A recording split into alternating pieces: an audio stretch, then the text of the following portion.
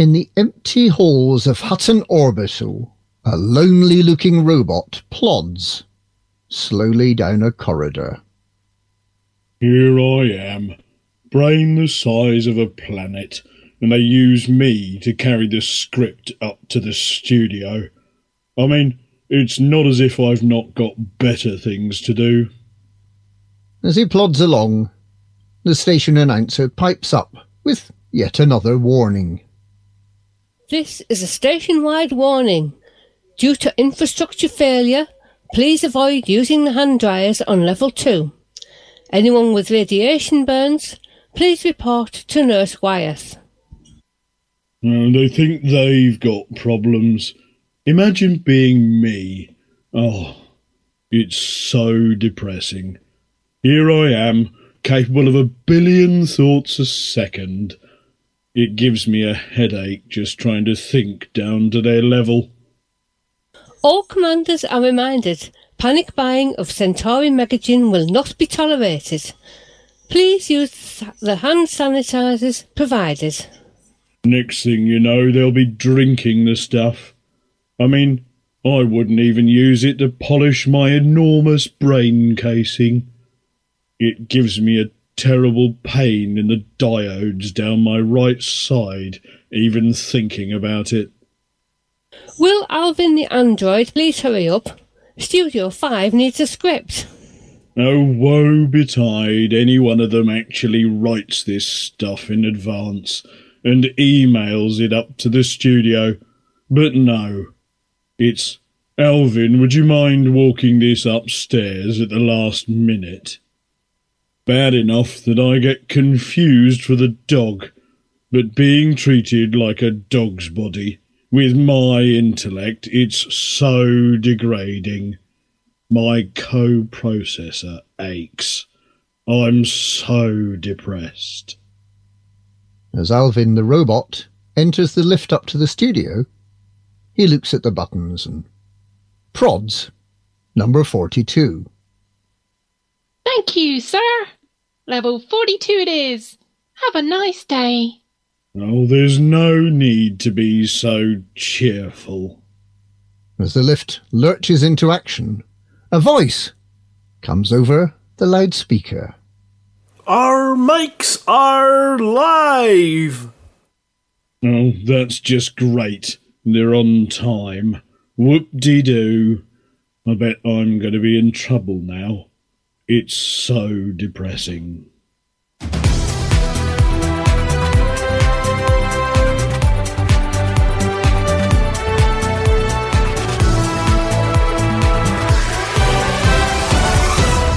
Good evening, everyone, from Studio 5. I'm your host, Dick Chafing, and despite the infrastructure failure, we've cobbled together a broadcast deck, some new chairs, someone stole all the other ones, and have wiped down all the surfaces in case panic buying is infectious, and we all catch a nasty case.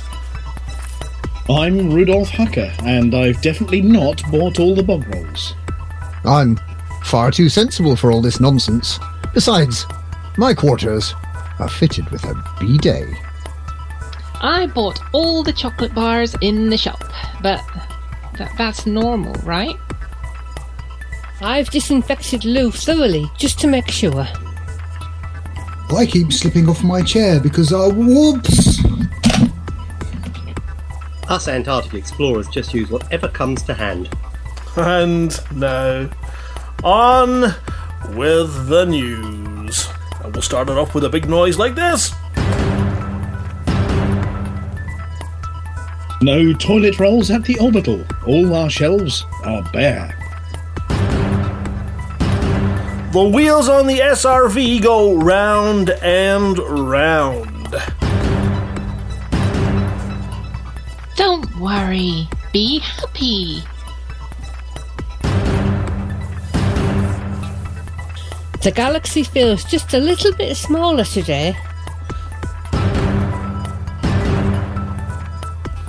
We're all getting out of touch. We're getting ready for our close-up.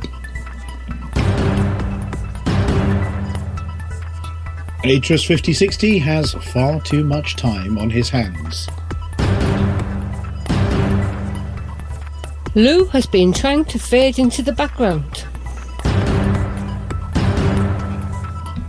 And Norma's been sticking her nose into what's been going on.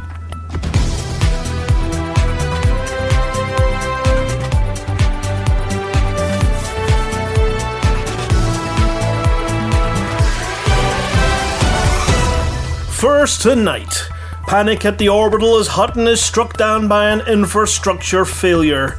With the frequency of visits by pilots arriving at our orbital hunting for a full hold of Hutton mugs and the odd bottle of Megagen, it was inevitable that one of them might bring something nasty with them. With pilots arriving at Hutton having spent months and in some cases years out exploring, catching all manner of nasty space lurgy, the IXI and Operation Ida pilots regularly getting covered in suspicious looking green goo, and of course the propensity of Imperial types to not wash their hands properly after the last orgy. The decontamination rooms at arrivals has been working overtime.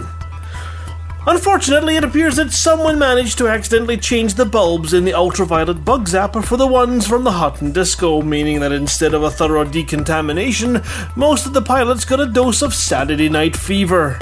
As a result, upon their first shower, various contaminants made their way into the filtration systems, overloading them and bringing everything crashing down around our ears. The food pellet processing auto vending machine started making everything taste like kale. The soup dispenser had a spelling error and everyone started frothing at the mouth. The mug making machine decided that it was a student of Salvador Dali and stuck handles in every which way, and of course the automatic gin distillery moved the decimal point and the resulting fluid ate its way through the bulkhead. The effect of this is a temporary pause in the hot mess while Hutton fixes the hot mess on its very own doorstep. Mugs will be available soon, but values of soon vary from soon to soonish depending on how many people help out. Or even soon! Alvin has put out an emergency beacon asking for support for Hutton stations in Alpha Centauri, bringing in new machines and of course plenty of food, because on one in their right mind, no one in their right mind wants to eat kale.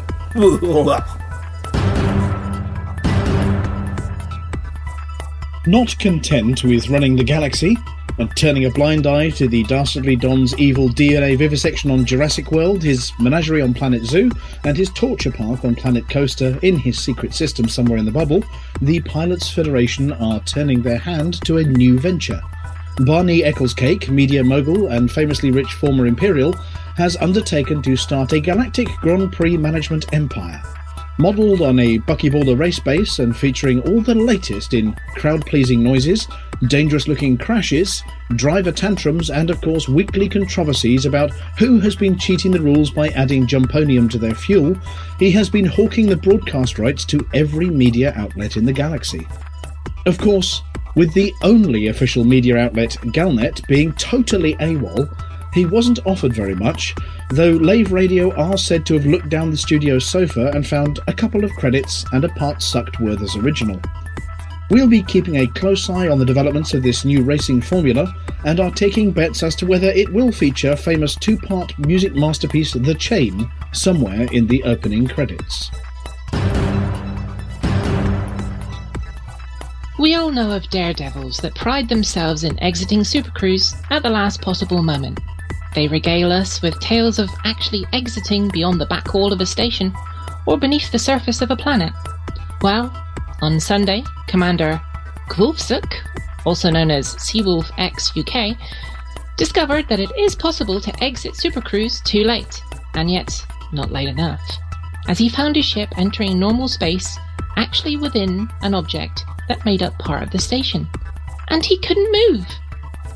Mass locked, he couldn't re-enter Supercruise, and despite incredibly useful advice such as lower your landing gear, buy a new paint job, and get yourself a new Anaconda at Hutton Orbital, he was resigned to having to self-destruct when a final, and this time useful, piece of advice was offered.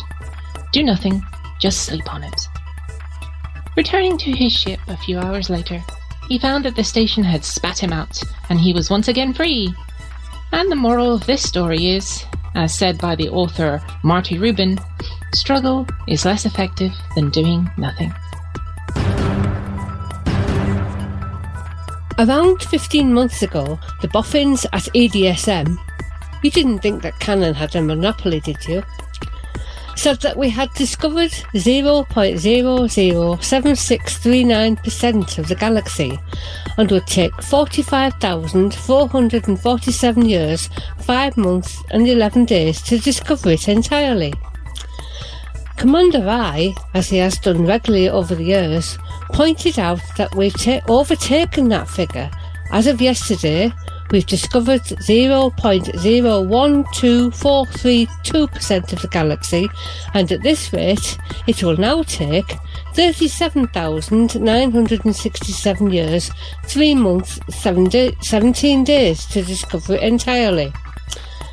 That may seem like still a heck of a long time, but in those 15 months, we've reduced the estimated time by nearly 7,500 years.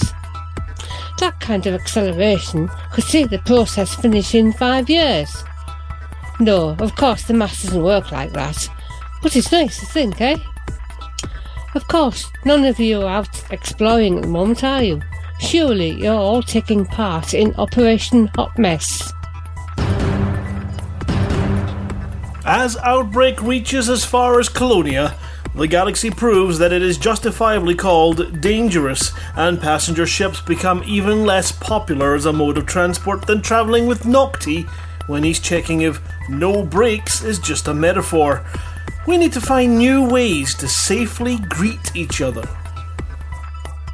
Gone are the traditional ways for pilots to acknowledge that they're in the presence of a fellow waggler of the stick, or a presser of buttons on their joypad. No more rubbing noses, touching the feet of elders, hugging, even with the permission of the huggee, fist bumping without you both wearing gloves, or kissing the ring, either one, and handshakes are right out. Scientists have concluded that the best and least likely ways to give you a nasty case of mods when greeting someone is to firstly make sure you start at least 5 metres apart, the same distance as we crew members of the Aurora Australis give to non-breeding seals. Holding up a sign that says hello, as if you're waiting for a passenger at a spaceport, is all well and good, but it doesn't allow for very much in the way of variety.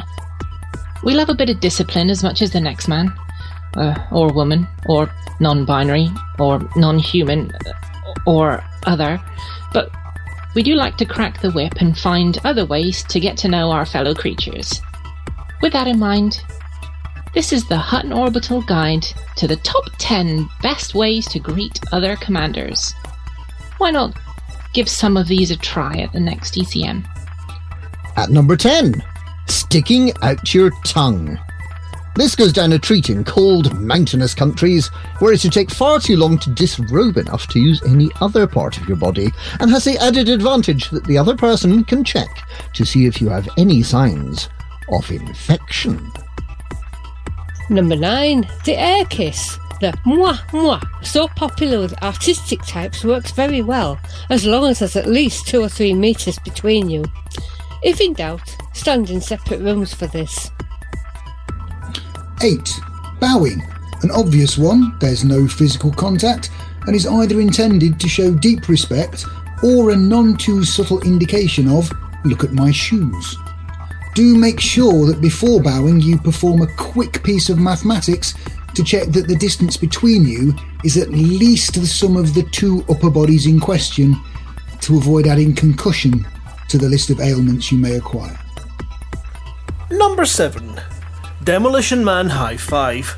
For those of you that have not seen the vidcast, it's the same as a regular high five, except that you stand a distance apart and wave the palms of your hands around in opposite directions. Effective, but it looks stupid. Number 8, the Vulcan Salute, beloved of many and hated by people who can't make their fingers go that way without the use of elastic bands. Sorry, Harry. Number 7, for people that you dislike, or for friends who enjoy a bit of banter, why not use the two-finger salute, incorrectly attributed to the English bowman at Agincourt and secretly used by Winston Churchill behind the cigar. Number 6, the haka. Intended to intimidate their enemies and created in a land that's only 2,500 kilometres from the home of the Aurora Australis. Yes, it's the second time we've used their name in this item, but apparently since we have a special guest, we have to take every opportunity to bring this up. This is similar to the number 10 entry, sticking out your tongue, but this is an advanced version involving squatting as if you need to release an enormous fart, slapping your thighs, and then moving about a bit. Oh, and you need to be prepared to play with odd-shaped balls. At number 5, why not follow the example of Lord Melchett, who's recently joined the Truckers? Stand still and say, "Bah!" in a loud voice. Number 4, thump your chest with both hands, screech in an unintelligible manner, and optionally throw feces round the room. This is known as the Simuth method. Number 3, Imperial Salute. Beloved of Imperials who slap their chest to cover the sound of a fart, and then they throw their hand out in a salute crying, "Better out than in!" Number 2, waving. Who doesn't like a good wave? This can be used to convey emotion at the same time. From "Yoo-hoo wave" all the way up to "I see you but don't come any closer because then I'll be forced to leave the room." The wave can be used at any occasion. But number 1, the scientist's choice, the most popular and, in our opinion, the very best way to greet another commander, is the good old traditional 07 salute. Lift that hand, but remember not to touch your face as you say, "Greetings, Commander."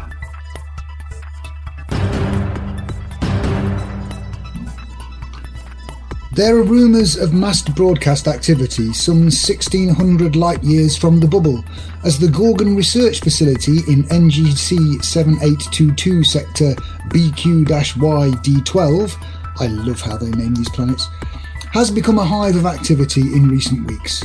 The Robotics and 3D HoloMe nearly live-action acting division of Fantastic Broadcast Group, part of the Fantastic Everything Group, is preparing to launch the movie adaptation of its popular board game, The Gorgon's Lock. Reportedly starring Zemina Torval lookalike Dame Judi Dench, the 50th, as the Gorgon, the AI HoloMe of Arnold the Governator Schwarzenegger as our hero, he's back apparently, just as promised, the Humber as the Loch, and our very own Commander Wotherspoon as the exciting sounding movie trailer voiceover. It promises to be this season's blockbuster movie.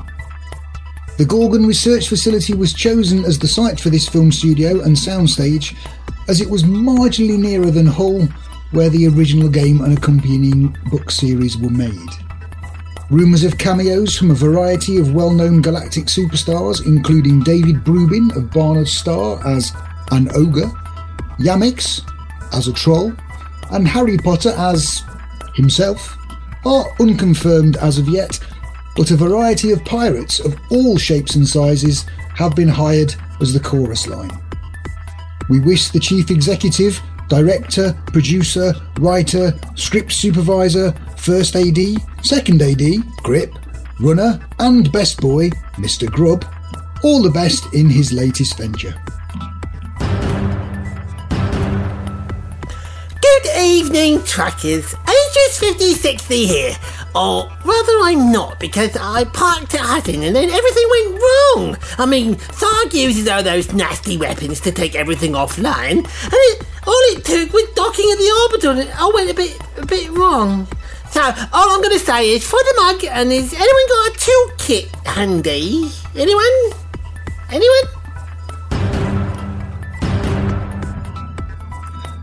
There's really only one thing to do with the BGF this week. Clear the infrastructure failure in Alpha Centauri. We can't buy mugs without it. Any items from the machinery or foods categories should help. Machinery so we can fix stuff, and food to feed the workforce who are fixing stuff. As usual, Colonia was feeling left out and has decided to copy their betters in the bubble by having their own infrastructure failure in tier. Instructions as above. Apart from that, just the usual stuff in both the bubble and Colonia. The BGS is way too stable nowadays. Over to Norma.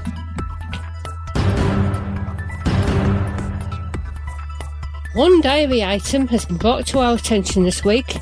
It looks like a good one. Palcon would like to ask the Super Truckers to one of our open events. It's part of our Paladin games where the different houses fight against each other for glory. But we decided to open it to other factions, the more the better. Announcing the next Paladin Games event, Assassin, open to everyone, on Friday the 13th, Big Papa's Base and Hirimi, 19 GMT. Sign up here at http://tiny.cc/kill. That sounds romantic. Fighting for honour and glory. No chance of getting Lou to do anything like that. Last time I asked Lou if he'd fight for my honour, he said he'd rather fight for the French at the Battle of Agincourt, because that was lost much more recently. Flossie will tell you about the progress of Operation Hot Mess later, but this week's memorable stations are Old Hangar and Young Terminal in the Girder system, Beer Dock and Tijiwang, which Commander Infinite Dreamer says is Little Willie's home station. On to more important community news and a subject that is dear to Flossie's heart. The Fuel Rats have just completed their 70,000th rescue. Yes, 7,000 rescues. More rescues than mugs being delivered in Operation Hot Mess. Over 96% of all attempted rescues were successful. All Fuel Rat rescues are worth celebrating. But because of an accident of timing that will be of interest to numerologists, the rats involved in the 70,000th rescue were Revanov and Darth Teal. God, sorry.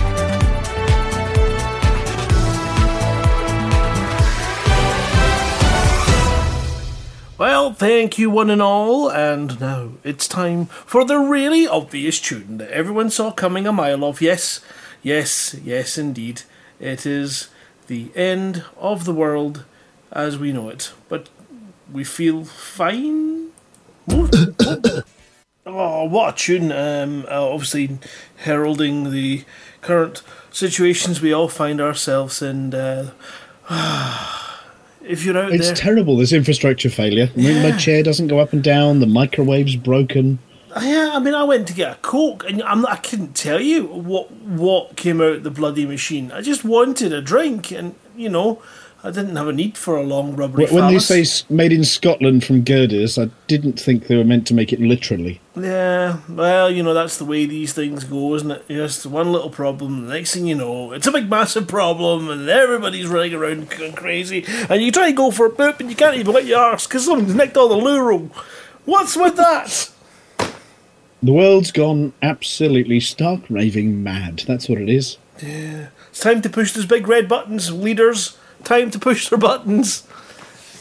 Just go for it. All of those end of the world survivalists over in America who've got their million years worth of food and armed to the teeth are saying, "Yeah, we told you, the zombie apocalypse is here." See if Yeehaw! We got it handled. See if it is a flat Earth. Can we not just strap rockets along one edge and then spin ourselves like a big sort of space flick book? Oh, I'd get awfully sick. That could be great fun. Right, anyway, busy week. We've had, obviously, an awful lot of developments in the old real world that have horrendous, nightmarish effects for some of us. So if you are one of those many who are now finding themselves stuck in your house, then thank you for giving up a bit of your evening to join us, and hopefully we can help lighten your night and give you a few giggles. But crikey, we have some special guests tonight. Oh, yeah, well, we have to say also, before we go on, thank you very much to all the people in, the National Health over here in the UK, but in other countries as well, who are working exceedingly hard to look after everybody. Putting themselves literally on the line. Oh, they are, and enormous thank you to everybody.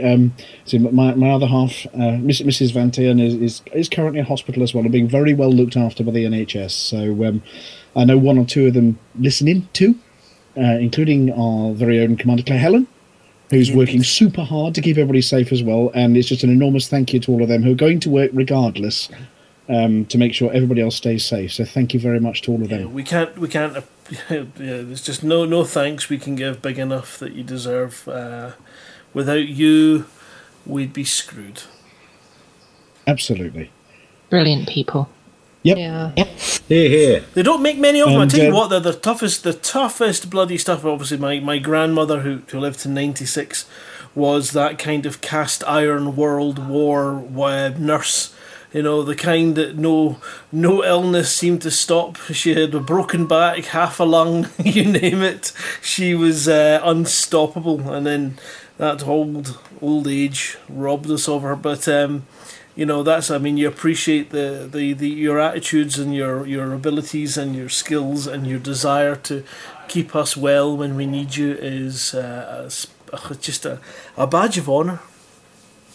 It really is. Absolutely, and of course, our very own Commander Palantir this evening. Luckily, it's a good old-fashioned common cold, also known as man flu, which of course makes him feel dreadful. Is not with us this evening, but he's under the tender ministrations of Mrs. Palantir, who I think is making him a nice sausage casserole for dinner. No, it's not allowed. It's not allowed. He's only allowed to get Heinz chicken soup.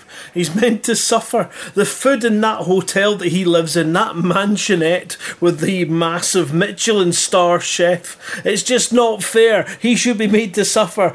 Chicken soup only. Yeah, and mansionette's a bit like a maisonette. He's poorly. He deserves what he enjoys, and he enjoys sausage. Okay. Yeah, so it's a bit like a maisonette, just with better chefs in his house. I think. Jeez. Oh, there's Mansionette. an image. Sausage for him. Anyway, we've got a real busy studio this evening, so we don't have Commander Palantir, but we do have a wealth of guests and presenters joining us. We better say hello to everybody before we move on with the content bit. Obviously, we have you, Mr. Cow. Hello. It's your week this week. Fair to middling. We've just been trying to keep things going. Due to be down in Wimbledon next week, but we had a call 2 weeks ago suggesting that we shouldn't, and I think probably I better heed their advice. Yeah, it's just too risky at this point for Susie's health and for Moof, our tech monkey. We've got to try and protect him as long as we can. We can't have a sick monkey. No, that would not do at all. No, definitely not. His new medication, however, and that's something that's his new medication seems to be having a positive effect. So that's a good thing. So that's good news on that front. Oh, good. But we've been working hard on LaveCon setups and ECM setups and playing with arcades, which has been a lot of fun. Thanks, David. It's addictive, isn't it? You and me both. Yeah. You just can't just leave it with one button. No, you've got to have 20. Oh no, I just need that one more game. Oh, I need one more Sonic, one more. What is it? Street Fighter, bit of Capcom. Yes, Capcom's brilliant. I love it.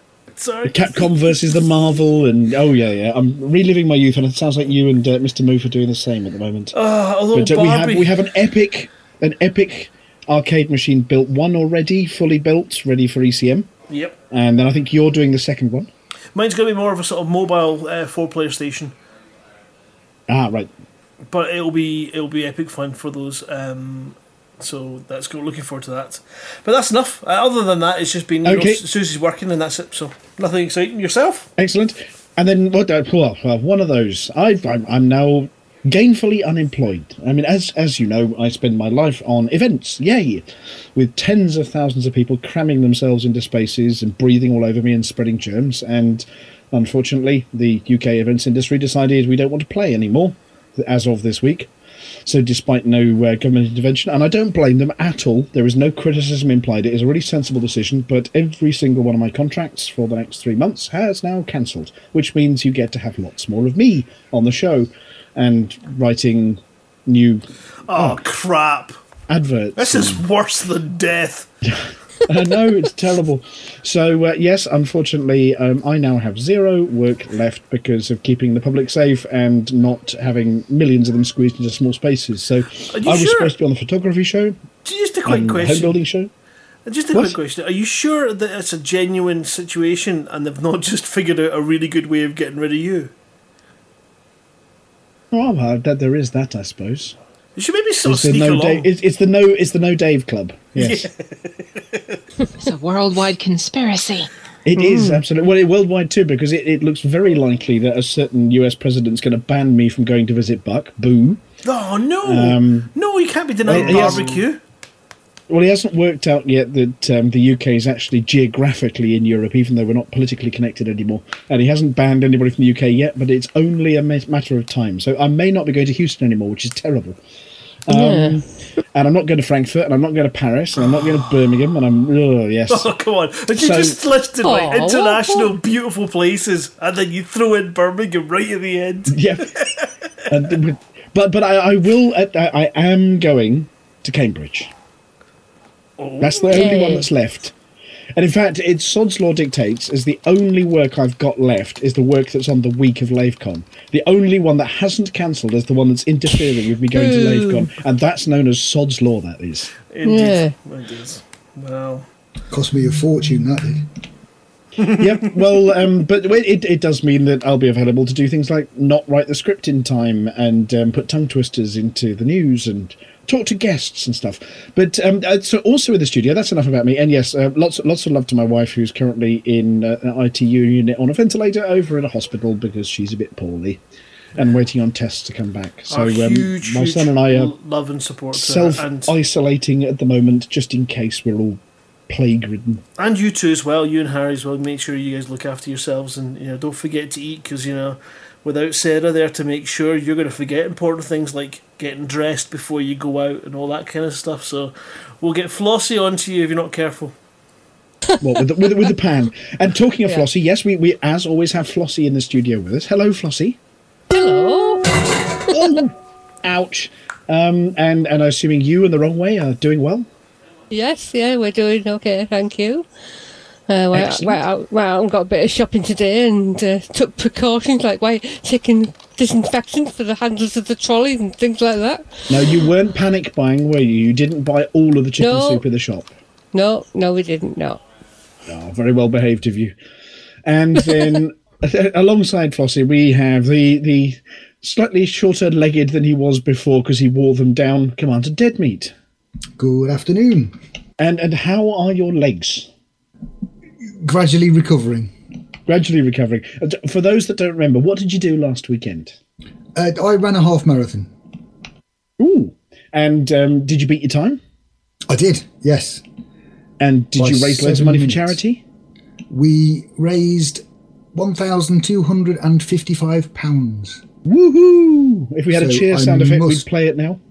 Yes, I thank everybody who donated. There were some great donations from the truckers and obviously from other people as well. But yes, it was absolutely fantastic to raise that kind of money.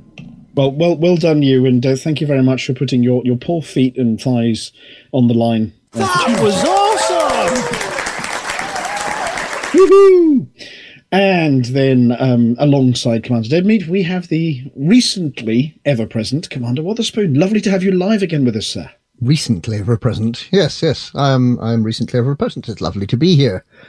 I've heard that it's alcohol that kills the virus, isn't it? So I've got some chocolate liqueurs here, and I'm eating them.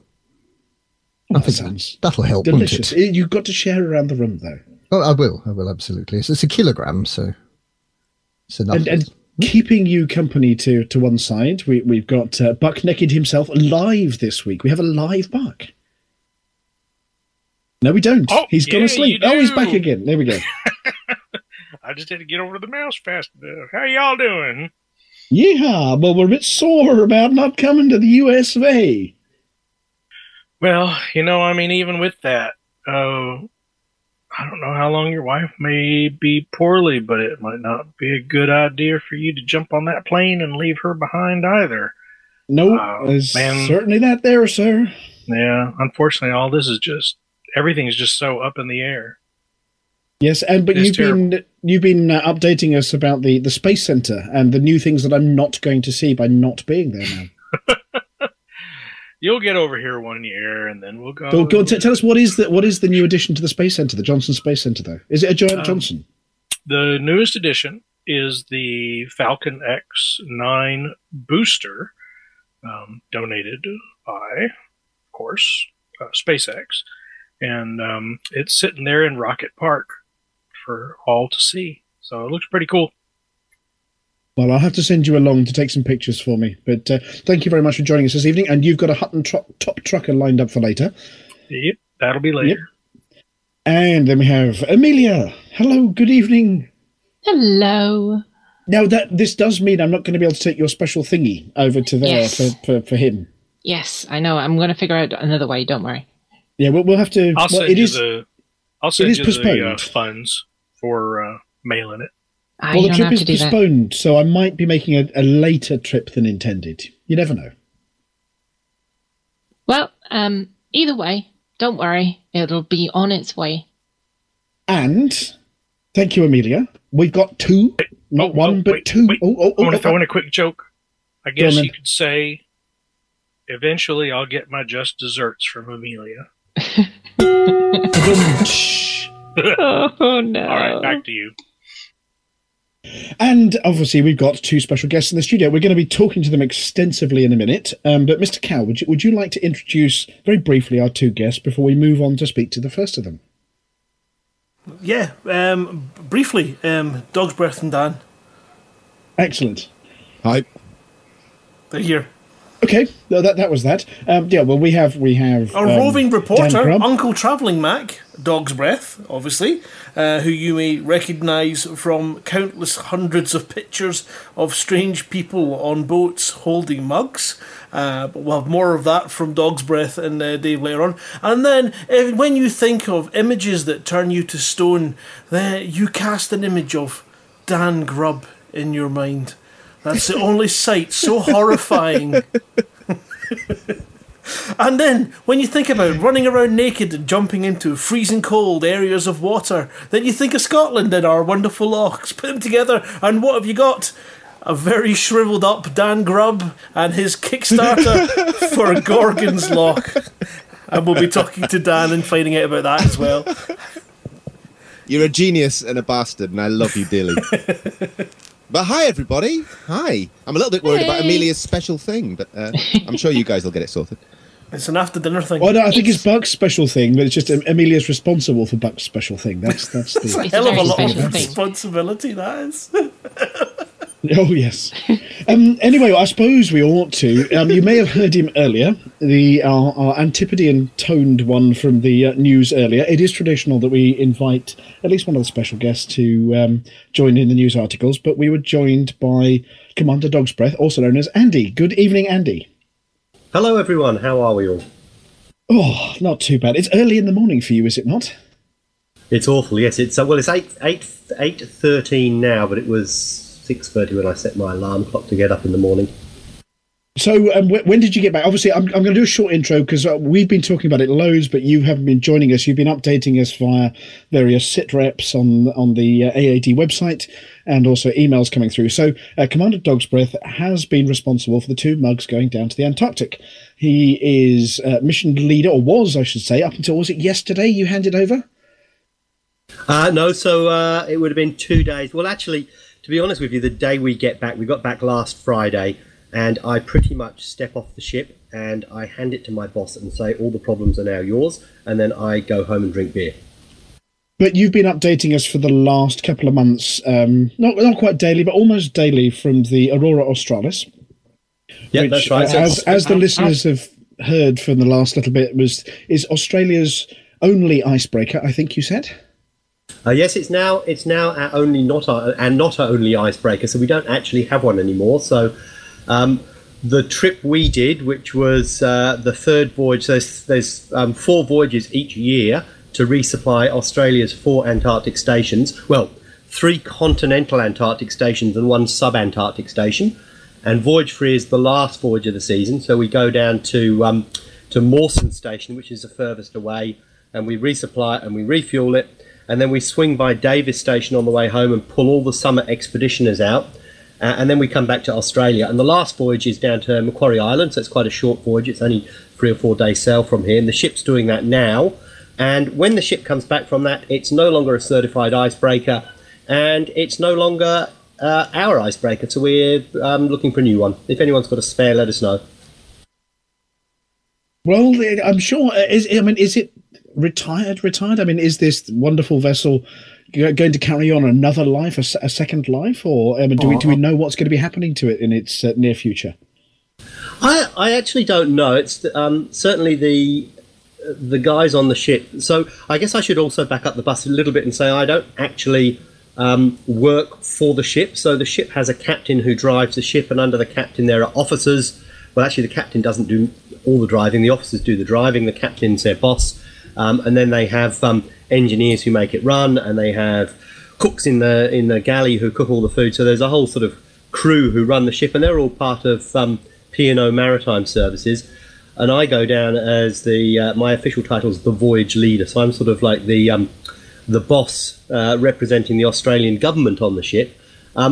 So I know that we're not going to use the icebreaker anymore, and I know that its ice certification expires and it needs to go and get checked up. And I think they're talking around a $10 million sort of bill just to get it in a dry dock, lift it out of the water, and decide whether it's possible to extend its ice-breaking career, which might involve replacing bits of steel and metalwork and stuff like that. But there's also been talk in the media about, for example, the Australian government needing a ship that it can use for rescuing people when there are fires in New South Wales off the coast. So little things like that as well. It sounds like, though, it was an epic voyage. I mean, this is you're back. You had a cold beer. I assume the vessel is dry on the entire trip, but you had a nice cold beer waiting for you when you got home? Yeah, that's right. So the vessel's dry, except we have 2 special occasions. So the captain and I sort of sit down and decide when we have those. So they're often, for example, we might have a barbecue on the trawl deck or the heli deck as we sail in amongst the ice for the first time, and we'll break out beers. And we don't go crazy. It's a couple of beers each, so it's just enough to have a taste of beer and get a little bit sociable. So we do that a couple of times on the voyage. But otherwise, yeah, it's completely dry. So I was very happy to have a beer when I got home. It would be fair to say. And for those of you who are Australian, you would probably have heard of the beer, but those of you in England wouldn't. It was it's made on an island off Tasmania called Bruny Island, and it was a whey stout made with whey from the Bruny Island cheese factory. And it is possibly one of the nicest beers in the world. If you can get a bottle and taste it, I'd recommend it. We know we do have at least one other Aussie tuning at the moment. I think Funky Abigail has just yelled Aussie, Aussie, Aussie in the chat channel. Good on you, Abigail. So we know there's at least one other Aussie tuning in at the moment. I know a few listen on the podcast as well at this, because it's broadcast at an unearthly hour for you, this show. But we've got a series of... Can I ask a question? Because there was an icebreaker, and now there isn't an icebreaker. Is there anybody left at Mawson and Davis? So no. Everyone came back. It just lost its certification. There's like a little bit of paper you have to pin on the side of the icebreaker. And if it's not there, you can't break ice. So, yeah. So does that mean that there's nobody in the Antarctic anymore? Oh, sorry. No, I understand the question. No, sorry, my mistake. Yeah, no, there is. So we leave what are called the winterers. So they're this sort of strange bunch of unusual creatures. It depends on the station and the sort of traffic that goes through it and the work they're doing, but whether there's an infrastructure project on over the winter. But when we leave Antarctica, so we left Antarctica at the end of February, beginning of March, the winter sets in, the ice freezes, and it's very hard to get a ship back down there. So there's a group of about, I think we left 16 people at Mawson Station. I think there's about 20 at Davis. And those guys are completely isolated now until probably, in the old days we used to go down in September, so that would be about the soonest you'd get a ship down there. So they're basically isolated from now till September. We have done medevacs using complicated logistics, flying aircraft down to an American station called McMurdo, and then across over the top of the South Pole, thoroughly disproving any flat earther theories, by the way.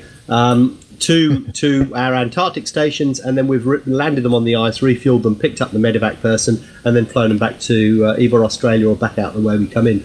But to do that costs, you know, like, I don't know, $5 or $6 million, and it's extremely difficult, and there are certainly risks involved. So basically, yeah, there's about 15 people at each station, and they're isolated for the winter. And that's the same with all the nation stations in Antarctica. You know, the British and the Russians and everyone else is in the same sort of situation. They all get isolated for the winter. Wow. So those people who are now down in Antarctica, they presumably are hoping that the Australian government's going to buy a new icebreaker. They would kind of like that. But well, so I guess backing the bus up a little bit, we have got a new icebreaker being built at the moment, and it's currently, I think it's in the Danube. But the build, of course, in true government fashion, is running late. So it was meant to start, I think it was originally meant to start at the end of this season. It was meant to be down in the southern hemisphere, and now it's not looking like being working for us anyway until possibly the very end of this time next year. So they've put out a request for proposal in a tender process, and I think they've found a northern hemisphere vessel that will be able to assist us next year by doing 1 or 2 voyages to Antarctica. So I think they'll have a ship of sorts. One of the things we did when we went to Mawson on this last trip was we delivered 6 ISO containers. So they're like 20-foot shipping containers that are basically just designed for storing fuel in.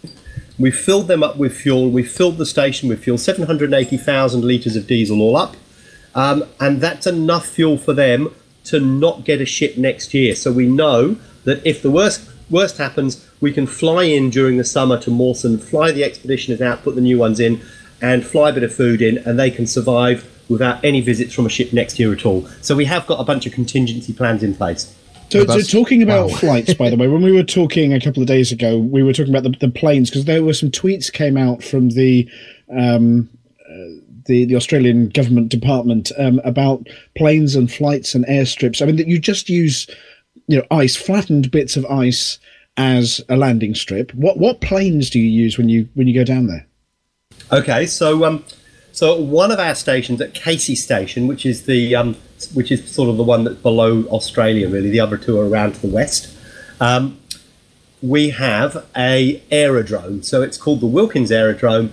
And it's an area of the plateau about 70 kilometres inland from Casey Station that's high enough that it gets temperatures that are cold all year round, so it doesn't get positive temperatures. And what we do, and it has very low snow accumulation. So basically we just compact the snow surface about 3.5 kilometres, and we land an Airbus, an A219, and we land C-17s as well on the ice. And actually about a week ago, we flew down a C-130 with long-range tanks on that, landed there, refueled and flew back. So we use that to fly people to and from Antarctica. So that's our intercontinental air link. And then what we have at each of the stations are what are called skiways. So the skiways are for smaller planes that use skis instead of wheels. They can obviously still land on the runway at Wilkins, on the compacted snow runway. I should add that the compacted snow runway where we had land the Airbus and the C-17s, they texture the surface, and then as long as the temperature's below a certain amount, it's around -7. As long as the temperature's below around -7, the texture of this ice surface has the same friction coefficient as concrete. So it's just like landing on a normal concrete runway. So, in terms of the planes, you were telling us there are a couple of planes that land out there that are actually older than everybody who's actually at the Antarctic. Right, that's correct. So the smaller planes that we fly between the skiways, we use predominantly two different types of plane.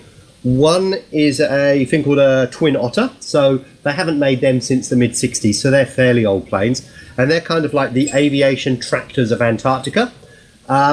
The other planes, the really old ones, are things called DC-3s. So everyone's probably seen, Second World War movies and so on. I remember working a couple of years ago with a guy called Ray Cameron, and Ray was 60 at the time. He was 63 years old, and his plane was 64 years old. So actually, it's probably about 10 years ago.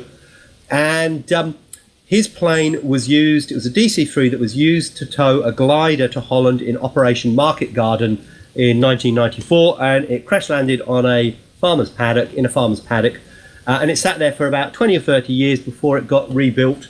And what they do with the DC-3s is they take the old heavy sort of 600 kilo piston engines off, these rotary piston engines off, and they put really lightweight turboprops on them, Pratt & Whitney turboprops, and they stick them on big engine nacelles that push them forwards so that they maintain the centre of gravity of the plane, and you can then fill the planes with fuel. You can get about between 9 and 10 hours of non-stop flying out of one of these things, and I think they do about 300 miles an hour.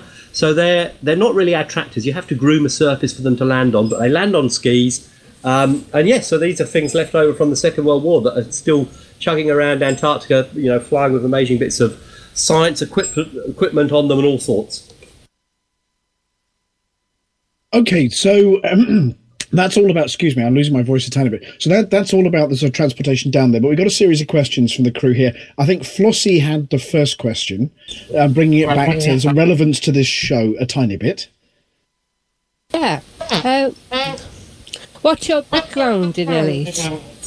Right, so I live and work in Australia. I've been here since 1990, but I'm originally from Milton Keynes, home of the concrete cows, and my father was working on a sort of a youth engagement project in Milton Keynes. He was a minister of the cloth, he was a vicar, the Rev, and working with the Thames Valley Crime Prevention Panel, and he wanted to put together the equivalent now, sort of like a touch screen sort of thing. So it was a TV panel that would sit in the shopping centres, and it had buttons you could press to pull up youth-related information. And we went along to the Open University, and they were sort of highlighting some new computers like BBC Micros and the old Acorn computers that Elite was originally came out on, the old 5.5-inch floppy disk. And there were two young people there, and I'm pretty sure, Flossie, that it was Ian Bell and David Braben were there, highlighting these computers and their game, and had a little stand there at the Open University, and one of them gave Dad a floppy disk, and we took it home, and suddenly I was immersed in the world of Elite. So that was in the sort of early 80s.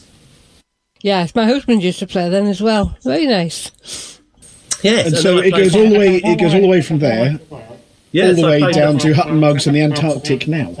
Yeah, that's right. So then I played the Frontier Elite when I had my my DX4100 computer back in the sort of early 90s, and then I became as soon as Elite came out, 5-6 years ago, I jumped straight on the Elite Dangerous bandwagon, and then I think we got in touch last year. We talked to each other last year, didn't we? And you sent me a couple of mugs, but it just missed the ship.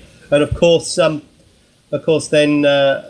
mods broke out across the galaxy, and we took 2 of these mugs to Antarctica, thinking we'd cure the 2 stations we were visiting, Davis and Mawson. And with great irony, about 2 days before I arrived at the first Antarctic station, only about a month ago, we got called and said, "Don't let anyone off the ship. We think you might have someone on the ship who could have come in contact with someone who's had a virus that's not called mods, but is associated with a brand of beer." Well, that was obviously a bit. No, this is this is where it gets a little bit. You had to the non-breeding seals thing that we mentioned earlier in the news. So you had to stay 5 meters from everybody and offload without actually seeing them in person at Davis. Yeah, that's right. That's right. So the first visit, it was the morning of the first visit. I woke up and we normally start with a meeting on the bridge of the ship at 7 o'clock to confirm the plans for the day's activities. And sitting in my inbox before I ran up to the bridge of the ship was an email saying, "Whatever you do, don't let anyone go ashore or touch anyone," because I think what happened, we had a couple of people, and they'd passed through Thailand or Asia on the way to join us on the ship, and so they'd come in contact with people. So they basically said, you can do your cargo, but you can't let anyone off the ship, and they can't come in contact with anyone. And I've sort of tried to come up with a way of making it really clear to people how a way of describing the safe way we can interact from the barge to the people on the ship. And I suddenly thought, well, all the people in Antarctica get taught this environmental stuff. And one of the things we teach people are the safe distances from different bits of wildlife. So the distance you can go from a breeding seal and a non-breeding seal are quite different. A breeding seal's, I think it's 15 metres, and a non-breeding seal is 5 metres. And I thought, well, these basically, I looked at all the watercraft operators, there's 11 of them we bring down on the ship, these sort of crusty, boaty sorts of people. And I thought, well, they basically look like and behave like non-breeding seals. So we'll just use that. And it worked perfectly well. And no one in Antarctica has got coronavirus as a result. Or mods, of course. Right, or mod, moving along, we've been had a question from Mr. Deadmeat came across as well. Yeah, I noticed on some of the pictures you appear to have an extremely well-behaved and rather static pet. And how's he doing? Poor Stay, yes, Stay.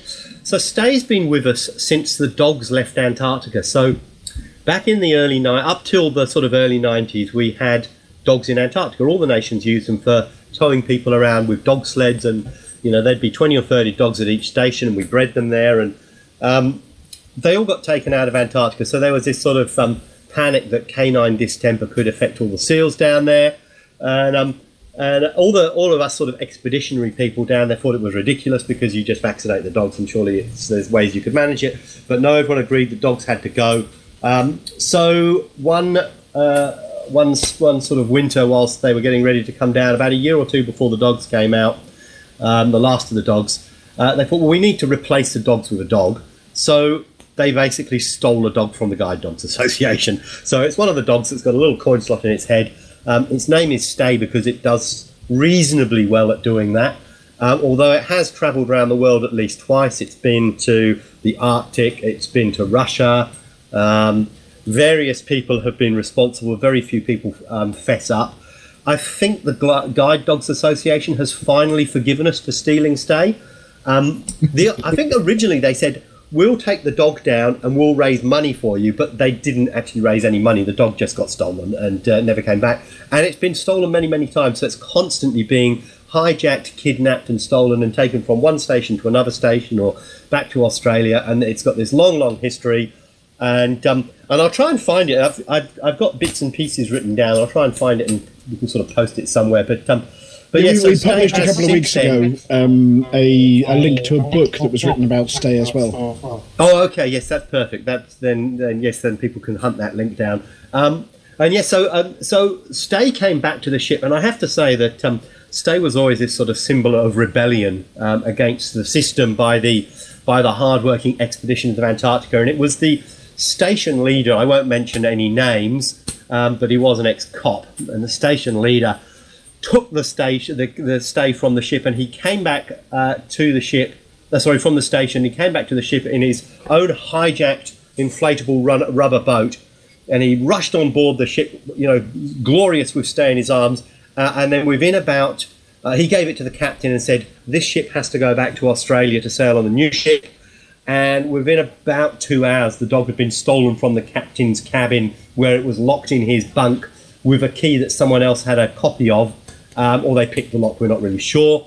And then there was chaos and the ship was searched, and eventually the captain and I managed to get Stay back, and we padlocked Stay on the bridge of the ship, and every day the captain in the day orders and night orders would write, "Guard Stay the dog or die." And that did happen. Nor died. Well, then the other bit is we've been learning lots of new language. Obviously, we've been watching the science videos by you and by Amy and by the rest of the team and learning a lot of new language. Mr. Cow had a bit of a question about the various words we've been learning. Wow. Throws me under the bus. Yes, hold on a second. Right. What the hell? Yeah, because this caused no end of, as you can imagine, great amusement when you start talking about growlers, burgy bits, stooging. But of course you did explain them, which unfortunately took the humour away from them when you start realising that they are actually proper terms. But our immature minds will still boggle. What else is there? What else can we have a wee snigger at? Oh, what else can you have? So when the ocean freezes, right?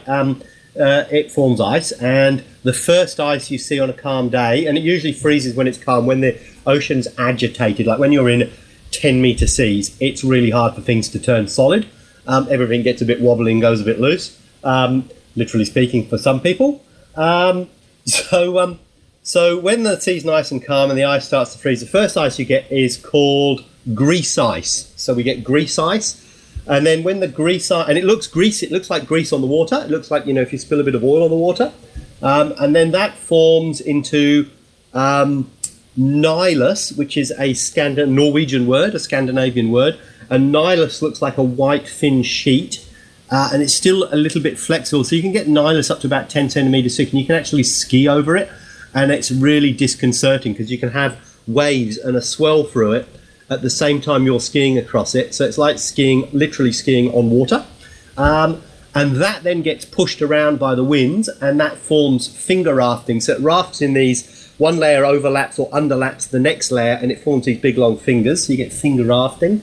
And that forms, then if the wind picks up, it gets broken up and it forms pancakes. So we have pancake ice, which is very popular and common, and pancakes can be as little as 10 centimetres and as big as, well, we land helicopters on big bits of pancake, although by the time it's pancakes it's really called sort of just pack ice, but they're still pancakes in shape. What else do we get? We get when an when a lump breaks off a glacier, it's just an iceberg, but if a lump breaks off an ice shelf, it's called carving. So the ice shelves carve, and the bit that breaks off is called a tabular berg usually, because it's like this big table, flat top thing that floats around. We get really polished bergs. So the bottom of the berg. So remember, of course, that you experiment at school where 10% of the ice cubes above the water and the rest underneath. That obviously isn't cut and dried. That's when you do that experiment at school. You're using fresh water. And you're doing it usually sort of close to sea level, and there's no salt in the water. Salt water is different. Icebergs and ice shelves have got lots of compacted snow, so there's lots of air in them, so there's more of them sticking out of the water. But what happens is they eventually bits break off, or their balance gets thrown out and they roll over, and then you have roller bergs, which are really smooth and water washed from being under the water. So there's all sorts of different bergs, and they've all got really bizarre names. And then the most confusing one for a lot of people is you've got pack ice and you've got fast ice, and you think that fast ice is fast, but fast comes from the Scandinavian word fast, which means stuck or not moving. So fast ice is stuck fast to the land.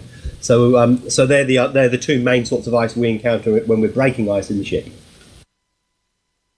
Well, we're learning at a rate, and of course we're hoping Frontier are tuning in, so when they design these beautiful ice planets that they promised us, they've got all these terms in there, specially as things to discover for the codex. Then we had a question from Amelia coming up next. Hello. So I've heard that you've got craftspeople on board, and I've heard that you've been making things, so I have a 4-part question. One, who has been making stuff? B, what have they been making? C, why have they been making it? And 4, what materials were used in the process? Right, Amelia. Very good questions. So who has been making it? Basically, anyone makes stuff. So people get bored. And they want things to do, so they make things. So I'm just trying to think. We had so there are people making stuff ashore on the station. So on the stations, there's limited social life. It's not like you can go to McDonald's or go for a drive in the country. Actually, you can go for a drive in the country, but there's a lot of paperwork and stuff you have to fill out, and your vehicle's probably got tracks instead of wheels, and it's all a bit tricky. So people get a bit stuck on station, and they need things to do. So they make stuff. So everyone does it. From the chefs, we have artists who do beautiful paintings and sketches. We have tradespeople who make lanterns and lamps. And on the ship, these nautical sorts, sailory sorts, they make. They use bits of old rope and pilot ladders to make shelves and like doormats and floor mats woven out of old bits of ship's rope. That's cool. So that's the who and the what, and and in a way, it's a little bit of the what that they use, the materials they're using. So it's usually scrap. So the why sort of also is sort of leads into the why we use the certain materials we use. So the why is it's usually for a fundraiser. So Voyage 3, the voyage we've just finished, is the last continental voyage of the Aurora. So we bring everyone back from Davis and from Mawson Station. So we always come back with a pretty full ship. So we had 102 passengers. So that's people from Antarctica, plus the sort of 15 or so people who are part of my support team that who came down with us, and 24 crew on the ship. So it's a lot of people.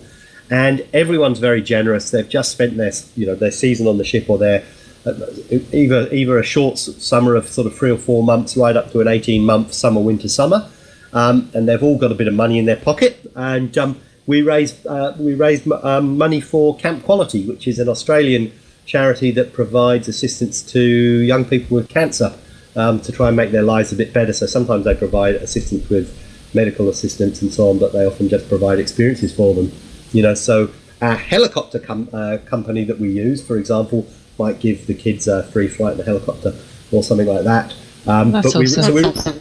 So that's you get more, and the what materials we use, you get more money for something if you stole it from the Antarctic Division or from P&O. So if it's a bit of an old ship, like a bit of pilot ladder that would have otherwise gone into the bin, or if it's a part of an old building that's been taken down in Antarctica, a bit of timber from that, and you can then recycle that into something that's got aesthetic and value and use, then that's great. Old nuts and bolts, so we literally chopped up into 13 pieces a big rock crushing plant, which is made out of all sorts of bits of steel that you can put big boulders through, and they come out as dust from the other end. So we chopped that up to fit it in containers and bring it home.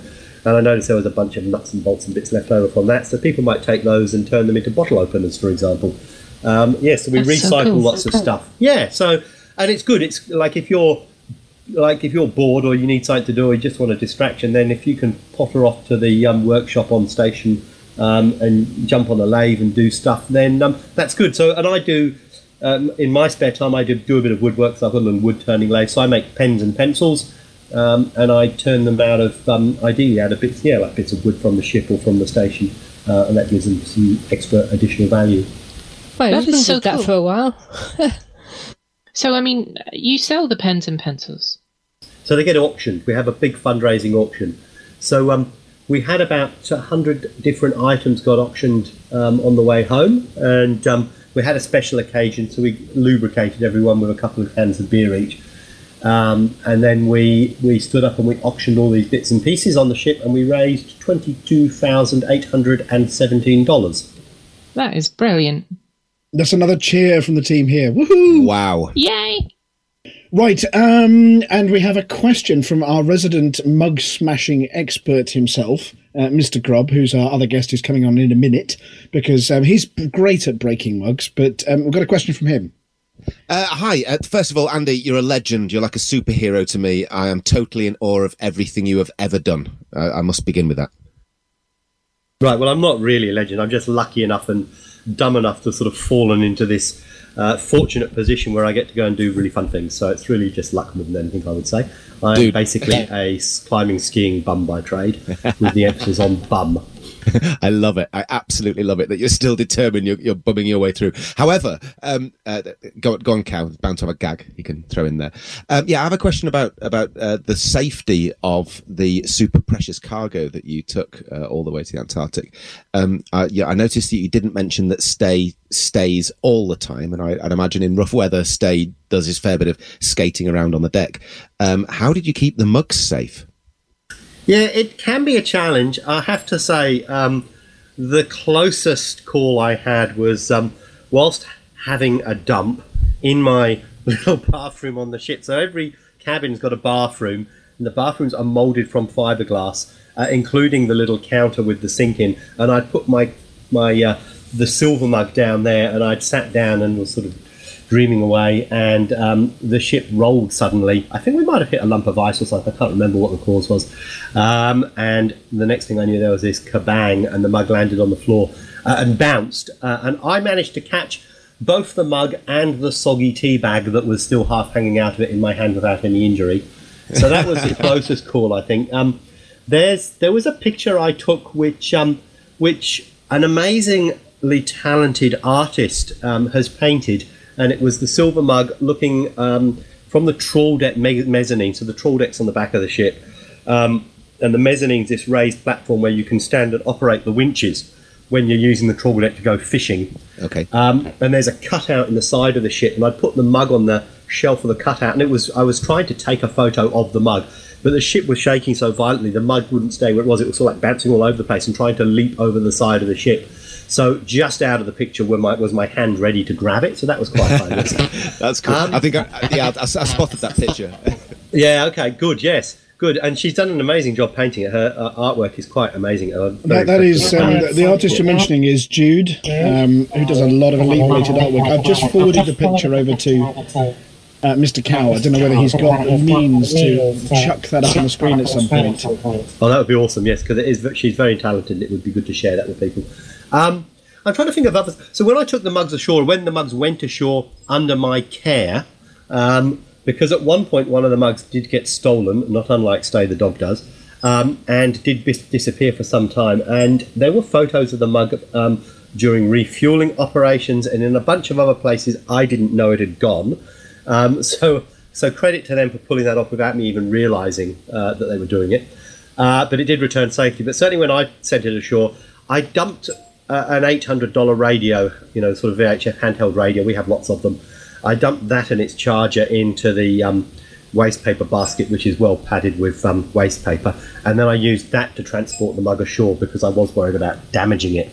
Because when we go ashore, we weren't using helicopters this voyage, so everyone has to go up and down the pilot ladder, and all your gear gets lowered on a rope up and down the pilot ladder, and there is always a chance that it will get dunked or dropped or bashed quite violently. So I was very cautious, and on the bridge where we have tea, there's lots of that sort of non-slip mat on all the surfaces. So you always put the mug down there and usually jam it up against something so it doesn't go flying. Because on the bridge, if we're in big rolly seas, the bridge is about 12 meters above sea level. So if you imagine the sort of pendulum effect of that, when you're in say 10 meter seas, if the ship's rolling 45 degrees, you're doing sort of 15 or 20 metres from one side to the other with each roll. So in those situations, it is easy for the mug to become airborne and travel a fair distance. So that's a crazy dance floor, man. Yeah, it's pretty cool, actually. There's been a few injuries over the years of people who've let go and they've basically got these fantastic carpet burns as they've slid all the way from one end of the bridge to the other. So it can get rocky and rolly. But this particular voyage, we were really lucky, actually. The strongest winds we had, I think, were gusts around 70 knots, which is about 60 miles per hour maybe. The biggest seas we had were only like 5 or 6 meters. So, like 10 to 15 meter seas aren't unusual, but we were very lucky this voyage we didn't have any, so that was good. Very cool. Okay, we've got one more from Commander Wotherspoon, then a quick fire round, and then we're going to be handing over to our second guest. So, Commander Wotherspoon, the bit that excited you. I was very impressed that there were mugs in every single photograph that was sent back. That was kind of like, where's Wally, looking for the mugs in every picture. But there were scientists, weren't there? There were scientists, or there are scientists, sort of down there in the winter time, looking at things like cosmic rays, and there's also sort of some bizarre experiment with a big heap of used spent fuel. I think sort of there's kind of like a big mound of fuel, and there's some weird experiment with plastic and microbes. Can you talk about that at all? Yeah, I'm not an expert on that one. So when you say there's some fuel, we should be really honest about what that fuel is. It's a fuel leak. So we spilt some fuel. And we've done it a number of times. All the Antarctic stations owned by all the countries have all spilt fuel at various times, and it's one of those things that happen. Transferring fuel is certainly the most scary and dangerous part of the process for us. For me, in my job particularly, the environmental risk is huge. We pump 780,000 litres of fuel ashore at Moreton this year, and we did it using a 4-inch Angus offshore lay flat hose. So it's like a sort of vinyl plasticky hose that can it goes flat when there's no liquid in it, so you can roll it up on a drum and fit it inside a container. And we roll out, if we do it the hard way over West Arm, we roll out about nearly a kilometre of that hose.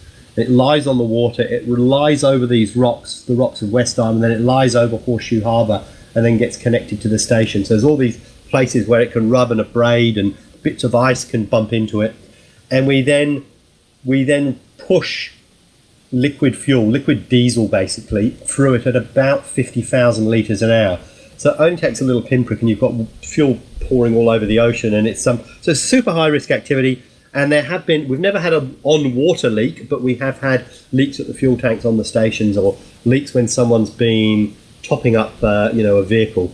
So it's those that we're using to use microbes to eat, basically. So the idea is that we want to be able to clean up fuel spills, not just in Antarctica, but all over the world on mine sites and so on. So it's research that's potentially of sort of financial value to the researchers because they can sell the technology on. So they're experimenting with a whole bunch of different microbes that basically turn fuel into food for them. So it's a pretty cool experiment. It's been going for a few years now. They're doing it in places like the sub-Antarctic islands, which are a bit like, if you think sub-Antarctic island, you think basically sort of northwest coast of Scotland and the islands off Scotland. They're very similar sort of latitude and environments. And we obviously spill fuel in places like that too. So that's that one experiment. But there's obviously, as you say, there's hundreds of different experiments going on. Some of them are climate change related. Some of the stuff we do, like the Argo buoys we throw out, they're sort of climate change tools, but they're tools that are used by NOAA and NASA and all the different global bureaus of meteorology for their meteorology stuff. So they record the temperature and they record ocean currents. They record the temperature in the water at different depths. So the Argos sink to about 2,000 meters.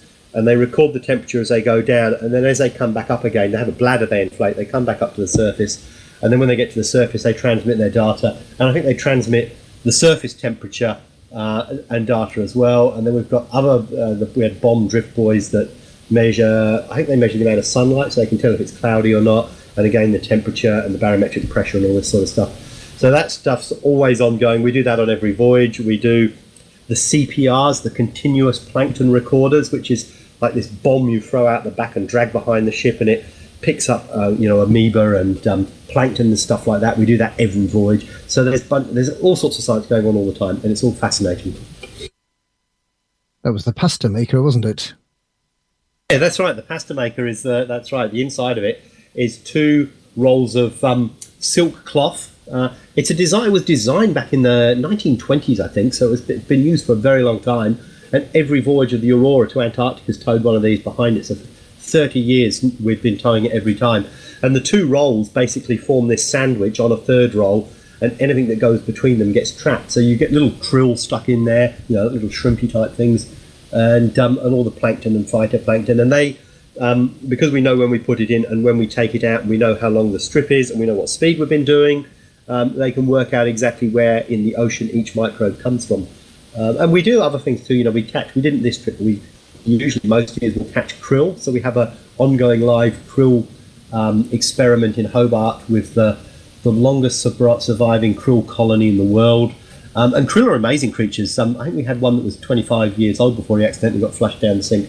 And they, when they don't get enough food, they grow younger again. So they have about 5 or 6 different stages of growth, from these little larvae to actually being like little shrimp-like things. And if they're not doing well and they're not getting food, they actually grow younger, they go backwards. So theoretically, they can live forever. There's so much stuff to talk about, isn't there? Absolutely. Lots of stuff. We could go on for hours and hours and hours. It's absolutely fascinating. But we've got a bit of a Commander Cow quick-fire round of questions for you before we hand over to our next guest as well. So if we want to hand over to Cal, we need the short answers on these ones. First thing that comes into your mind to answer them. Then we'll hand over to Dan, and we will talk about the stuff from our second guest. But obviously, you're welcome to come and join us for the rest of the show as well. And I'm sure we can drag you into a few other shenanigans during the rest of the show. So before the quickfire round, I'm going to say thank you very much. It's been absolutely fascinating having you on. And I know we've taken up loads of the show with serious stuff. We normally have, much more rude jokes than this. But it's been an absolute wonder to have all these photographs and all this information coming from the ship. And, of course, the mugs back so that we can use them to raise money for charity as well. We have a master plan we're working on. And those mugs and a few other odds and sods are going to be making their way back to the UK and then raising money for Special Effect and the Hearing Dogs over here as well. So thank you so much for everything you've done so far. It's been absolutely fascinating, and there's been much love on Twitter and the forums for all the shenanigans you've been up to as well. And look, and can I say it's been an absolute pleasure to take the mugs down each time I do a trip to out. I mean, I've done quite a few now, so I think this is like number, I don't know, in a sort of voyage management role, maybe number 15 or something. And so it's always good to have a project or a hobby. And sneaking the mugs into photos and getting them on the Antarctic Division's multimedia has been a great challenge and a lot of fun. And I'd also like a big thanks to the crew of the ship and the expeditioners on board and my deputy voyage leader, young Amy, who have all been fantastic, and they've all embraced the mug. And the number of times I've had to explain to someone what Elite Dangerous is and who the Hutton Truckers are, and then try not to look like a complete idiot, has been quite significant, it would be fair to say, and everyone's embraced it. And I think you've got a few converts. There's a few people who will be signing up to play Elite Dangerous in the future, I think. So a big thanks to them. For the mug. For the mug. Right, Mr. Cow, do you want to take the quickfire questions, and then we will hand over? Okay, no, first of all, you should explain that the quickfire questions were while you introduced yourself and you were looking for some questions for Icebreaker, I googled Icebreaker questions, which are meant to be designed for parties to break the ice. Not necessarily the same thing as you, but you know what? They work bloody good as a quickfire. So, your sort of quick answers, here we go. What's the best piece of advice you've ever been given? Don't eat yellow snow. When you die, what do you want to be remembered for? Living. That's a good answer. What is your favourite item you've bought this year? Oh, I don't know. No, I do know. It's a rifle for shooting deer. We have a Bambi problem in Tasmania. Okay. What would the most surprising scientific discovery imaginable be? A solution for the environment. And, I mean, this one's a bit of a redundant question. What's your absolute dream job? Computer gaming. Okay, that's a really good answer. Also, this is for some of our specialist fans. What is on the other side of the giant ice walls that keep the water on our flat planet? More ice. Water. It's round. Antarctica's round. So's the world. And then our final question comes from Dead Meat. Why is it never boobs? Why? There is definitely boobs. And if you're a female going to Antarctica, just remember that the odds are good, but the goods are odd. Well, thank you very much, Commander Dog's Breath. Now you can hear that I'm completely losing my voice now. I think it's finally got me, so I may be absenting myself after this one and handing over to the crew. Go look at yourself. Before my voice goes completely, I'm going to just say, when you're on board ship, obviously you're talking about crafting things as well, but you must be playing games while you're over there. What games do you guys bring with you to entertain yourselves in the sort of the long gaps between the busy bits of work? That's a very good question. So there are computer games. Xenotic is like an old Quake 3 that's open source, so you don't get told off for infringing copyright. So there's often shoot me up Xenotic sessions. We've had up to 22 people. There's lots of there's Bananagram and there's Scrabble, and we do crosswords and we talk and argue a lot. Arguing is very popular. Okay, well, thank you very much. We're now going to talk about one more game, a new game. Hey, maybe, you never know, we might have to organise for you guys to have a game of this as well. But our second special guest this evening is Commander Dan Grubb. What's your commander name, Dan? Well, for ages it was Commander Ermintrude the Noob, because I quite like kicking the ass of trolls. But unfortunately, I get so little time to play, they often kick my ass these days. So I just go by Ermintrude. I've got a ship called Ermintrude.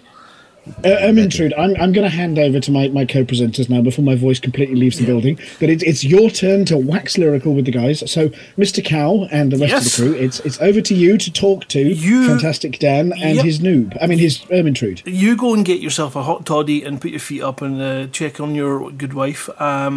And as well, Commander Dog's Breath, I don't know how you're situated. If you want to beetle off, you will have our undying gratitude for sharing your time with us this morning, your side. Absolutely. But if you need to get off or everything, thank you so much for joining us, and feel free to stick around if you want to. You're more than welcome to stick around for as long as you can. He's gone already. He's gone to get some tea. Yeah, he's gone to get some tea. Okay, so we have brought Dan on. He's running a Kickstarter. It's now in its second week. It has 18 days left to go, but it's for something called the Gorgon's Loch. I won't start off with a bad joke, but we did. So Dan, I've got a wee list of questions that I've put in so that I can remind myself what's important. But your brand new game that you're kickstarting the funding of is the Gorgon's Loch. What is it? Sorry, I was just reminiscing about that summer we spent stewing cow. Do you remember? No. The finger rafting was divine. Let's not go back to finger rafting. I chuckled quite heartily. I muted my mic to make sure I wasn't noticed. Right, what is Gorgon? Tell us all about the Gorgon's Loch, what it is. Go on. I will. But before I do so, I must say that I had no idea that Sarah, Mrs. Vin, was poorly, and I do hope she has a swift and complete recovery. I'm a little bit worried about Vin, though, because his job obviously involves moving around everywhere and dealing with thousands and thousands of people. Are we absolutely sure Vin isn't patient zero? You have to remember as well that Vin has now been grounded. He has all of his jobs have cancelled for the next month and a bit. So he is essentially under self-isolation rules, but not actually by his own doing. His job's all cancelled on him, thanks to the spread of the virus. So, I see. It's not him. I see. It's not him. He's not patient zero. So when he was talking about absenting himself, that wasn't that thing he used to do too much of that was threatening his eyesight. No. Or absenting himself. Oh, good, that's great. Right, you, Gorgon's Loch. You're here for Gorgon's Loch. You might be telling people about this game so you can get some more backers. I absolutely am. Hi, thanks for having me on. I appreciate it lots. I'm just here to talk about a wonderful fantasy dungeon adventure for people who don't play wonderful fantasy dungeon adventures. I think you should. I think they're fun. I think this one is very easy to learn. It's got some very deep strategic subtleties for the more mature gamer. But we've had 6-year-olds playing Dungeon Master and kicking their grandparents' ass at this game. You're up and running in 5 minutes. This evening, the character who I believe is going to be played by Dame Judi Dench, the Gorgon Queen, right? Well, Dame Judy killed me this evening during a live stream, which is quite good. Indeed. So, yeah, the Gorgon's Loch is essentially a modular tabletop board game for people who have about 4 or 5 board games in their cupboard, covered in about an inch thick of dust, and they bring them out every time the power goes out and they get the candles out, or once every Christmas, or whenever they want to keep the kids busy. I want those people to open their eyes to the wide and wonderful world of modern board and tabletop gaming, because there are hundreds of thousands of awesome games out there, and to me there just doesn't seem to be a stepping stone. There doesn't seem to be that gateway game anymore. When I was a child, the gateway game was Hero Quest, and that got me into the more complex things. Yes, Advanced Hero Quest, but also Space Hulk, and then into the 40k stuff and the D&D stuff. But without that stepping stone, it was completely impenetrable to me. The rules alone. There's a phenomenon called death by rulebook in the board and tabletop gaming world, and it's essentially the rules are so ridiculously complex that some people get halfway through their setting up page and promptly start packing the game away again. It's a phenomenon very well known all over the world in board gaming cafes. You see people drag a game off because it looks great and then start to set it up, and they're halfway through the setup and then they just sort of give up, or one member of the team just sort of gives up and they pack it away and then choose a different one. The Gorgon's Loch is principally a skin for a new gaming system called the Storm system. It's a very simple system based on standard 6-sided dice, so no intimidating comedy-shaped dice. I love intimidating comedy-shaped dice, I might add, but this is just a very simple D6-based system, and it allows people to give, take, use, fight, search, and move their way through, in this case, a fantasy magical dungeon. That's what the Gorgon's Lock is. Brilliant. Sorry, I didn't realise I had myself muted there to the stream. Yeah, brilliant. I mean, I have watched it. It took me a while to get a good idea. I think there's a particular video of you, Gabby, and now I'm not sure what his name was Ian, where it gives you a real sense of you doing a 3-player version of the game, and it gives you a real good feel for the game. I mean, one thing I noticed is that some of the sound quality issues on your videos makes it difficult to really get into them. But that particular one is by far the one that showed me this game. And then I could start to see that, you know, the way that your dungeon assembles, very much similar to the likes of when you look at the tiles that come with Zombicide. You know, you arrange them for the map and then you run the mission, and your missions seem to be really quite different as well, and clever and open to kind of expansion. So I've had a good watch a number of your videos, and it's a very well balanced game. So let me just see what. Oh, thanks, man. I appreciate that. But you know, so we've talked about the game. We know what the game is. You're on Kickstarter. Now, why in particular did you pick Kickstarter, and what is it you are aiming to raise? I know the goals. Okay, so the reason we've chosen Kickstarter is because although I love the game, I believe in the game, it's the very first game of Fantastic Books Gaming, which is the new division of my company, I don't want to end up with a huge, great debt to the bank and 2,000 copies of the game sitting in my garage gathering dust. And Kickstarter is the way of sidestepping that possibility and actually giving people the games that they're after, the first editions that they're after, giving them the opportunity to get involved in the creative side of the games by actually doing things like immortalizing pets and people in the artwork of the game, while negating the risk of me sitting on hundreds and hundreds of copies of a game that I then have to go ahead and not only sell to the world, but store while I do so. So Kickstarter is a relatively easy way to put it out there into the world. The problem I have with the Gorgon's Lock, of course, as I've just explained, is it's a stepping stone game. So the people who don't play games don't play games. The people who play games only play games occasionally. And dedicated board and tabletop gamers are already playing hundreds of different games throughout the year. The demographic I'm going for, I'm essentially trying to sell a tabletop game to people who don't play tabletop games. It's an extremely hard sell, but every single person, and I do mean every single person who we've sat round a table and played it with, and we've had hundreds and hundreds of play tests and thousands of hours of you know, getting this game as balanced as it can possibly be whilst maintaining its simplicity, which is fundamentally important to the reason why we're putting it into the world. You know, we're not Gloomhaven, we're not Dungeons and Dragons, and we're not trying to get a bite of that pie. What we're trying to do is recruit more people to the wonderful hobby. And in doing so, and in spending so much time and getting so much positive feedback about the game, we know people love it. It's just the people who need to know about this game, it's really hard to get the game in front of them because, of course, they're not hanging around on board game forums. They've never heard of Board Game Geek or RPG Geek.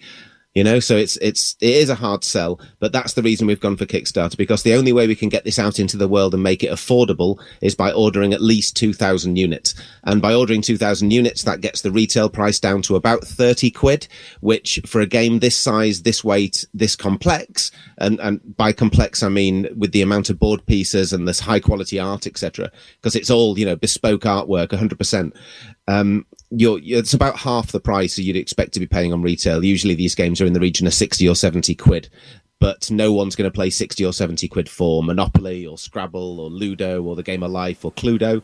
So we need to jump into that price bracket. So the only way we can do that is by offering at least 2,000 units to get the retail price down to 30 quid a time. And that's why it's such a large and ambitious Kickstarter. But, you know, we've got 18 days left and 30 grand to find. Stranger things have happened, right? Well, you know, it deserves it.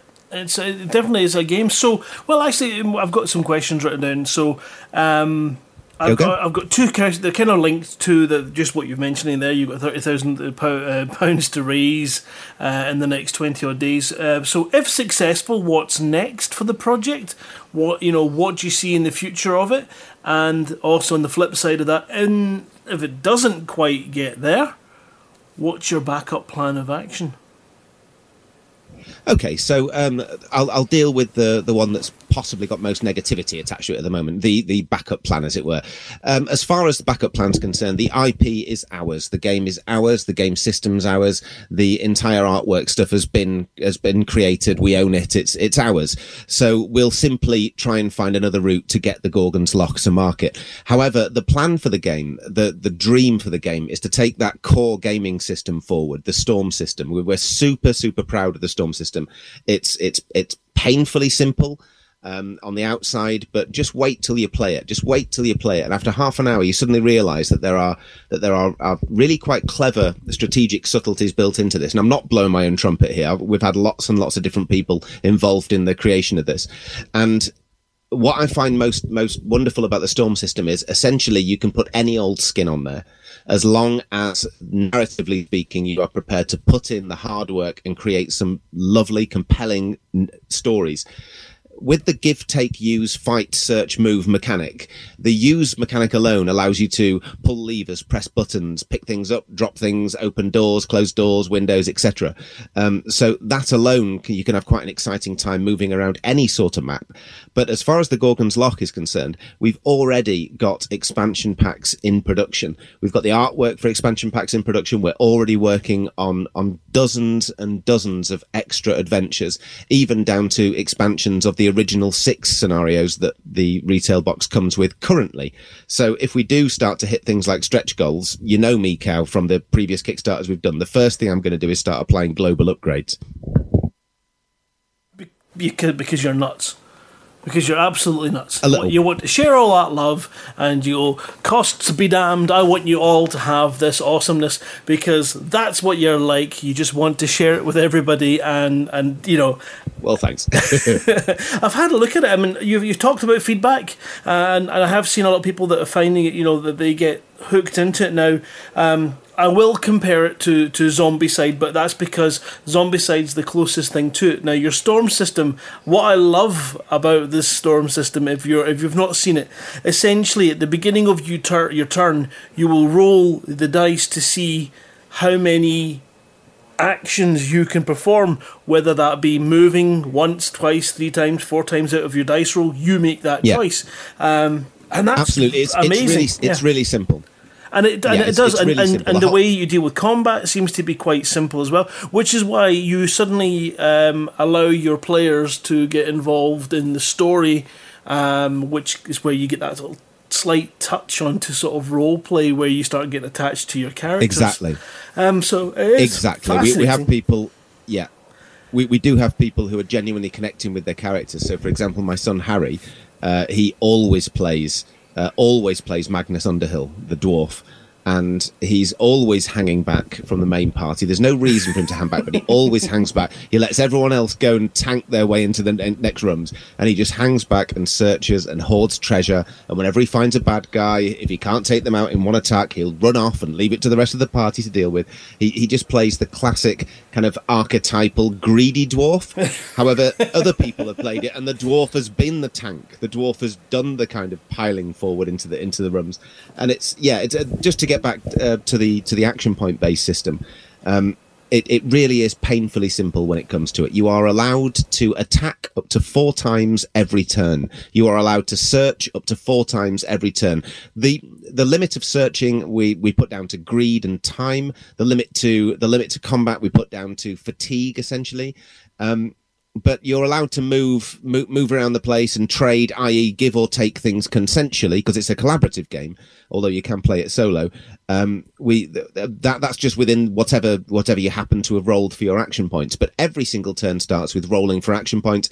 So if you've got lots to do in a turn in order to survive, and you roll Snake Eyes, it's what happened to me earlier was I had a chance of actually surviving the scenario, and I just needed a 7 or 8 action points to get all my attacks in, and I rolled 3, and I needed to use one of those 3 action points to get actually toe-to-toe with the hardest character in the dungeon, and then my 2 attacks failed and she killed me, and that was it. It was all over. But the fact that it's just a very simple action point based system, lots and lots of people love. And I think what they love most about it is the fact that they sit down at the table. We've got the dungeon laid out, just like it's going to happen with Aircon this weekend. You sit down at a table and you roll 2 dice to determine your health. Then you choose a character and you roll 2 dice to determine action points, and you are playing. That is the start of your turn. There are no half an hour sit down with pen and paper character generation. You are literally up and running in minutes.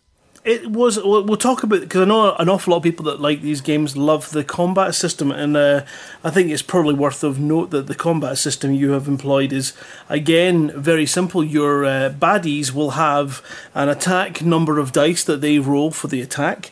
They'll have their defensive points, or basically their life points, and the difference is that when you roll your attack, they roll a defense, and the difference between those 2 numbers is the damage done. Do enough damage to take away all the Absolutely. life points, and they're dead. Flip it around. If they attack you roll a defense as well. So it allows that element of your top, toughest, amazing character who's just found all the best loot, goes into battle and gets taken out by the smallest, slightest little baddie. I think it was a goblin. Happened. The goblin takes them out. Absolutely. They give back all their cards, they lose everything, and they go back to the start for their second life. It does seem to be a really simple system. With that in mind, you've had feedback from players. Yes. Are there any changes that you've decided would be worth making on the basis of feedback, or have you already completed that kind of process? Well, that bit is never complete. It's an ongoing any games developer on any platform, I assume, software included, a game, be it software, be it something like Elite Dangerous, or be it a board game like ours, it's a user interface, and it's just about the ways that people interact with that UI, and that's precisely what the Gorgon's Lock is. So yes, we've had some advice, and even down to, we posted the rulebook the other day on the Kickstarter page. We posted the rulebook, so you can go ahead and click and download the rulebook and flick your way through the entire rulebook for free. And somebody immediately commented and said, "Oh, why is this section before this section? It doesn't seem to make much sense." And the whole wood, and you didn't see the wood for the trees. That's precisely where we were. We'd finalised every single word in the rulebook. We'd finalised every single section in the rulebook. We just hadn't paid enough attention to the order of it. And this commenter on the Kickstarter page was absolutely right. And as a result, we have rejigged the order of the rulebook, and it makes a lot more sense now.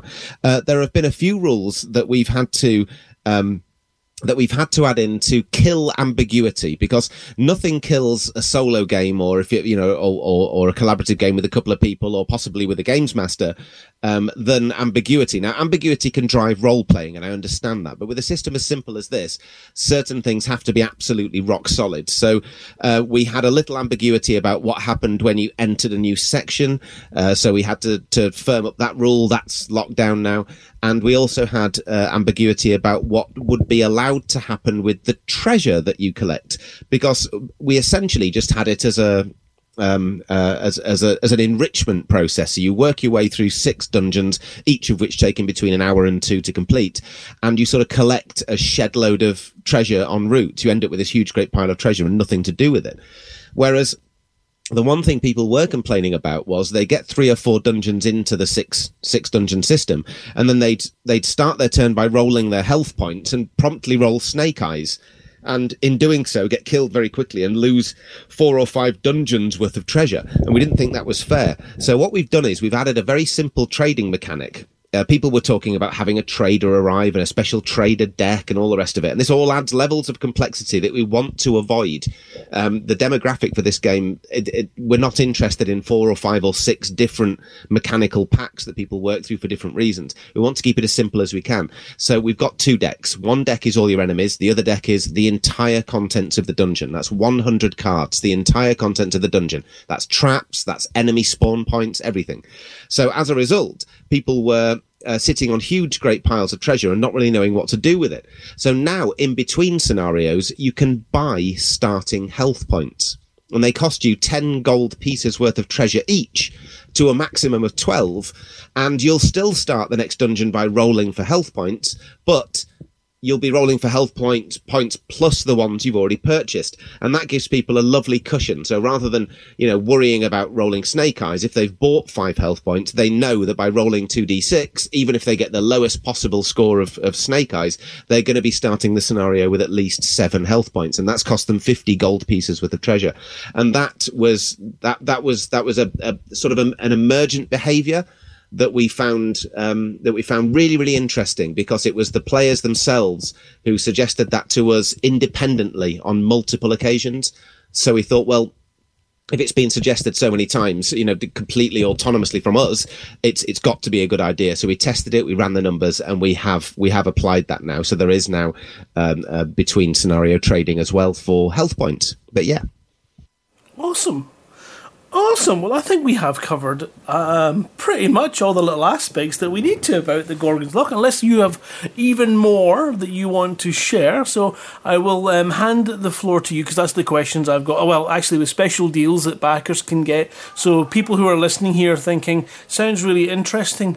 What reason should they rush over to Kickstarter to back your project for that they might otherwise not be able to take advantage of, should you have to go through a backup plan, or they miss out in the Kickstarter altogether?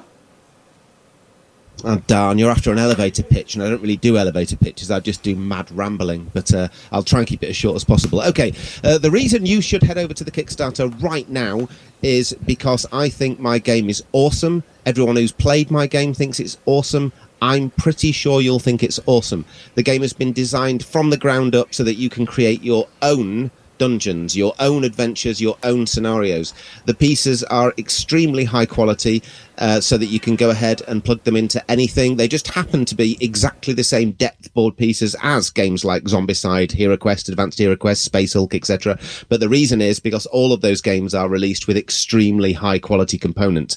The fact that we've matched the 1-inch by 1-inch grid so that you can do things like plug it straight into your D&D campaigns has, of course, been engineered. But you should head over there right now and go and grab yourself a copy of the Gorgon's Lock, because that's the only way we're going to get it over the line.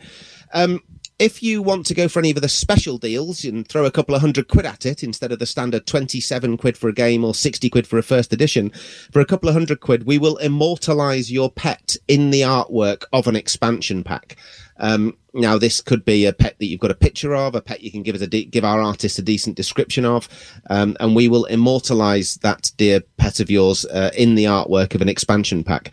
£200 will also, or indeed a pet you hate, or somebody else's pet that won't stop pooing on your garden. If you let us know the reason, then we can perhaps add the correct type of artwork. But yes, we can immortalise pets, and we can also immortalise people, and the same applies. So if your ex... No, I don't want to go down that route. But... but you can immortalise pets, you can immortalise people. If you've got a terrific tortoise or a fabulous pet that begins with F, then you go ahead and let us know. Fabulous ferret, there we are. And we will immortalise it in the artwork of an expansion pack. If you want to be involved in an expansion pack, so you're very interested in the Storm system, how the Storm system works, how we can create scenarios with your help, how we can create characters and cards for the search pile, i.e. armour and weapons, potentially new traps, potentially new enemies. Go and have a look at the really expensive pledges down at the bottom, and you can be involved in creating an entire expansion pack with our design team. That's working with me, that's working with Gabby, the designer, that's working with the artists themselves, and we'll be liaising with you as part of the creative team to create an actual expansion pack for the Gorgon's Lock. For those of you in the UK who have a chance of getting to Harrogate over the next 3 days as well, come and see us. Come and play the game. Myself and Steve, somebody asked in the chat earlier who Steve was. Steve is Steve Trum from Trum Productions. He's sitting here beside me. He set off from our southern HQ about 147 hours ago or something, and immediately hit the back of a queue of traffic around Cambridge, and he's literally landed while I was chatting to you guys, so I've been doing lots of arm flailing and waving. But myself and Steve will be demoing the game in person tomorrow all day, Saturday and Sunday all day. So get to Harrogate, get to the convention called Airecon, AIRECON. I don't know if it's got a Scottish connection. with the Air thing. I don't know why it's been held in Harrogate. It has for the last few years, apparently. But AirCon, it's a board gaming convention, and we are there, right in the heart of it, and right in the heart of our Kickstarter. We need your support if you're into board and tabletop gaming. And the reason we need your support is we want more people to play this wonderful hobby. And the only way we can do it is by the support of people who already play it, getting the word out to your networks. We've designed the game to fit a variety of, to solve a variety of irritating board game annoyances, like, for example, arranging that game night and having that one player turn up late. You can drop in and drop out of our game whenever you like. You can play it solo. You can play it with up to 6 players, one of which playing the dungeon master. And in theory, if you've got enough characters from expansion packs, etc., you can play it with up to 9 people currently, and even more if you go ahead and get more dungeon packs and start working on larger dungeon expansions and dungeon adventures of your own. And again, we want to hear about them. This game has been designed for the designers as well as for the amateur gamers. And the strategic subtleties that we built into it are not incidental strategic subtleties.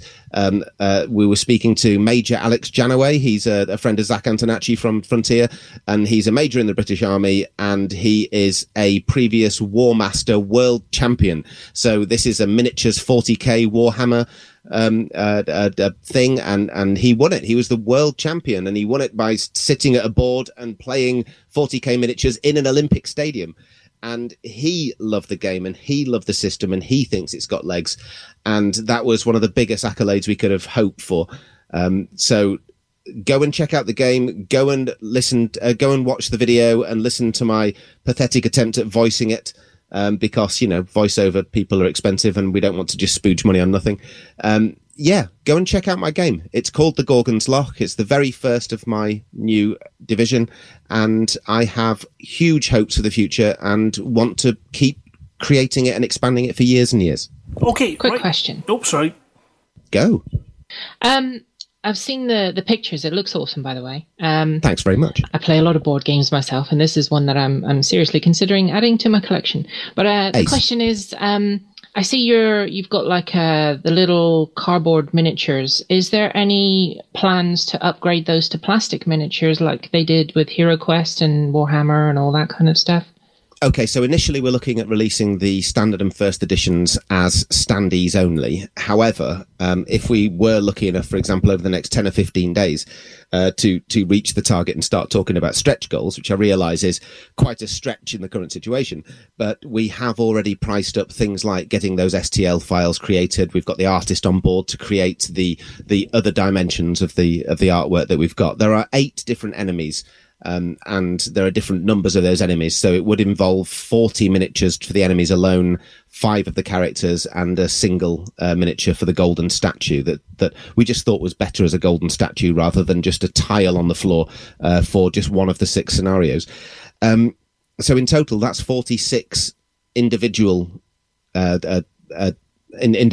miniatures and 14 types. Now, for each of those types, we've been quoted anywhere between £600 and £1,200 per figure to have those STLs created at the resolution we'd need them to then pass them on to our manufacturers to add them to the game as miniatures. So, you can see that's already tens of thousands of pounds above and beyond what we're already asking for. So, yes, I would absolutely adore to release this thing with miniatures. And if we do get the success that I'm hoping for, then, of course, the vast majority of the profits involved will be poured back into the creation of things like miniatures and 3D printed furniture and various other bits and bobs for the game itself. But at the moment, the base to show off the system, to show off the narrative, and to show off the new universe and the new canon, essentially, of the Gorgon's Loch, we'll just be releasing the 2 versions as standees as it stands. I mean, I wish you the best of luck. I hope this really takes off. It looks really interesting. Thanks very much. I mean, you could always do a deluxe edition at a later date as well. Oh no, absolutely. And the thing is, we're absolutely committed to getting this thing out into the world regardless. But we're hoping that we can do it quickly through this Kickstarter. And as a result, we already have lots and lots of plans for the expansion, for various expansions. And part of that expansion plan is to release both standard and deluxe editions of. And of course, if you're going for a character expansion that is a single character, or we have a brother and sister couple who are on their way through the creative process at the moment. I won't give too much away about those guys, but they, I would love to release a deluxe version where not only do we have the standees that arrive in the pack, but also miniatures with them. So yeah, watch this space on that. I will indeed. Thank you for answering my questions. That's all right, Amelia. Right, so the last thing is a link. Have you got a link for people to go to? Oh, yeah, good point, yeah. If you'd like to go to either Kickstarter.com and search the Gorgon's Loch, you will never find a better pronunciation of Loch than from cow, so that's go to Kickstarter.com and search the Gorgons, that's Gorgons, and cow, if you can help me out, it's the Gorgons... Loch, absolutely. Loch. Yeah. We didn't ask the question about the fact that it's got a Polish link. It's not a Scottish link either. No, indeed. A lot of people have said, "Well, I've seen it, and apart from like the odd drippy dungeon wall, what's with the water connection?" So there is no water connection. Or what's with a loch? Well, it just so happens that loch, with exactly the same pronunciation as the Scottish pronunciation, is the Polish word for dungeon. So there we are. There we the go. Gorgon's The Loch. more you know. Right, well, thank you very much, Dan, for coming on and joining us, and also being so patient to get through all of our Dog's Breath as well, because it's been a long night of chatting to you guys, but frankly, it's been really, really interesting. It was so much fun learning about all Dog's Breath stuff. I mean, I've been hearing about it, but of course, I've been eyeball deep in the Kickstarter stuff and the promo stuff that goes with it. So as a result, I really haven't been able to be active in the community. So I've seen all sorts of awesome stuff going on in the background. Fuel Rats, 70,000 Rescues, Flossie, and the rest of them, Legends. The whole hot mess thing, the mug deliveries is ridiculous. How you managed to break 50%, I have no idea. You're well over that now, right? Over 70% now. Incredible, absolutely 76%. Madness, over 3/4. That's ridiculous. Absolutely ridiculous, and I love it. And I must say as well, just while we're on Dead Meat, I won't ramble on for too much longer. I know I tend to chat on. I absolutely love that the Aussie was talking about the beers, and he says, "No, we're not going to go crazy or anything. We're just going to give people a couple of beers to give them a taste of beer." And I thought, yeah, that's a very Australian attitude toward beer. Let's have a couple of beers. Yeah, okay. I had a couple of beers. Not bad. Do you fancy some? Yeah, that's your taster. Now let's have a drink. Absolutely. Well, thank you, Dan, and feel free again if you are free. I know you've got a lot on, and you probably need to go and chat to Steve, but you can feel free to stick around if you wish, or you can go off. We've got Galnet News, we've got Top Trucker, and then we will be bidding you all a rather speedy good night, because we are way over time for the evening, but we kind of suspected it would go this way. So thank you very much, Dan, for joining us and letting us know. Thanks so much. And on another show, I must question what non-breeding seals are, because they do sound like a rather unlikely species, a bit like a genitalless bear or the cockless wombat, right? That could be a show that goes over time as well, I suspect. Okay, thank Certainly you. After 9 o'clock. Lots of love to you all. Thanks so much. I'm going to keep listening to the show, but I'm going to kick off TeamSpeak. So no problems. You're all awesome. Pass Move my best, please, Cal, when you do see him. And he great did news about the new suggest meds. to you that your game was a gateway drug for kids into board games, but we thought that wasn't going to be a good tagline for you. So it absolutely is, but we're trying to keep that off the official marketing. But yeah, all right, we'll catch you later on, Dan. Thanks for having me, guys. Not Love a problem. it. See you soon. Bye. Okay, we're going to give you guys a chance to go to the toilet and grab a drink, so we're going to have a quick tune. We'll probably skip some of these so we can get Galnet up next, but first, before we go to this next tune, if you haven't guessed the theme, this one... Oh no, we should do Flossie. Flossie, do you want to do your... I was just wondering. Yeah. This is the problem. You never mentioned me. I forgot about Flossie. It's the pink bit and it's flashing. It's right in front of me. Okay, alright, let's go and do a Flossie's bit, and then we will get a wee tune and come back with the Galnet. But for now, we're going to play Flossie's bit, which is going to be that one. Yeah, we can do this.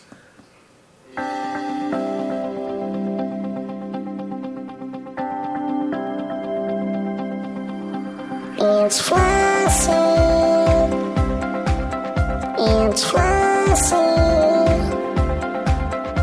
It's Flossie. It's Flossie. And the community goes.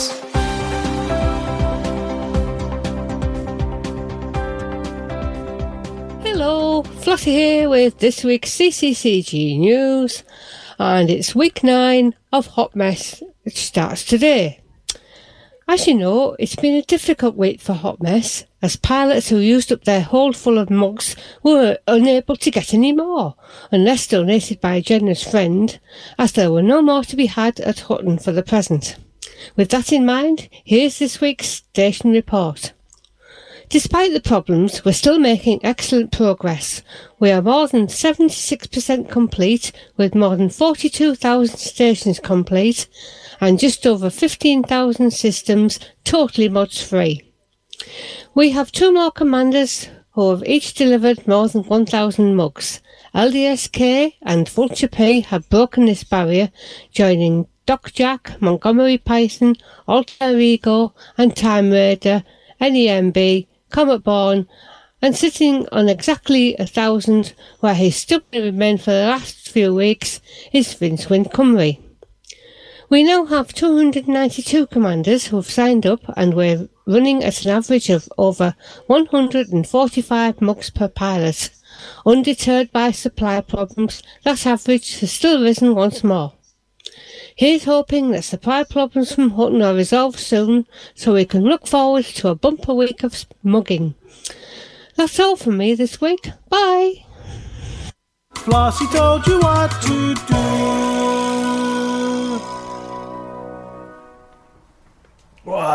Thank you, Flossie. Sorry, guys. Yeah, you can hear me tapping, but I kind of mute myself going out. Right. Our next tune number 2, is by the... No, we'll skip that one. We're going to go to song number 3, but that's fine. It's called the same as song number 2. It's The End of the World by the Carpenters, and we will go straight into Galnet and another one of their Powerful People reports straight afterwards. So stick around. Powerful People. Encyclopedia Galactica presents biographies of notable people in the galaxy. This week, Pranav Antal. What job would be right for the talented mystical child of a mystical commune leader when that leader passes to the other side? If you're thinking, commune leader, then you'd be absolutely right. Being the all-powerful leader of a mystical sect is the sort of occupation that tends to run in the family. So when Simguru Rishi Antal popped his clogs, his son and Simguru-in-waiting Pranav was right there with the Sim crown, ready to settle comfortably into the Sim throne. The Utopian Commune, which was founded by the deceased but not forgotten Simguru Rishi, is a high-tech affair where computers and technology are taken very seriously, as is the accumulated wisdom of present and past commune members.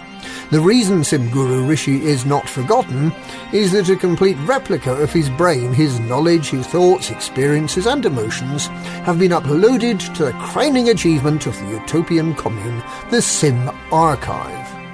So you can pop along to the Sim Library and have a chat with the disembodied essence of ex-Simguru Rishi anytime you like. In fact, you can do the same for any other member of the commune, alive or dead, because they're all uploaded into the matrix of computers that make up the Sim Archive. And it's for this reason that Utopians remain unperturbed by the advance of the Thargoids.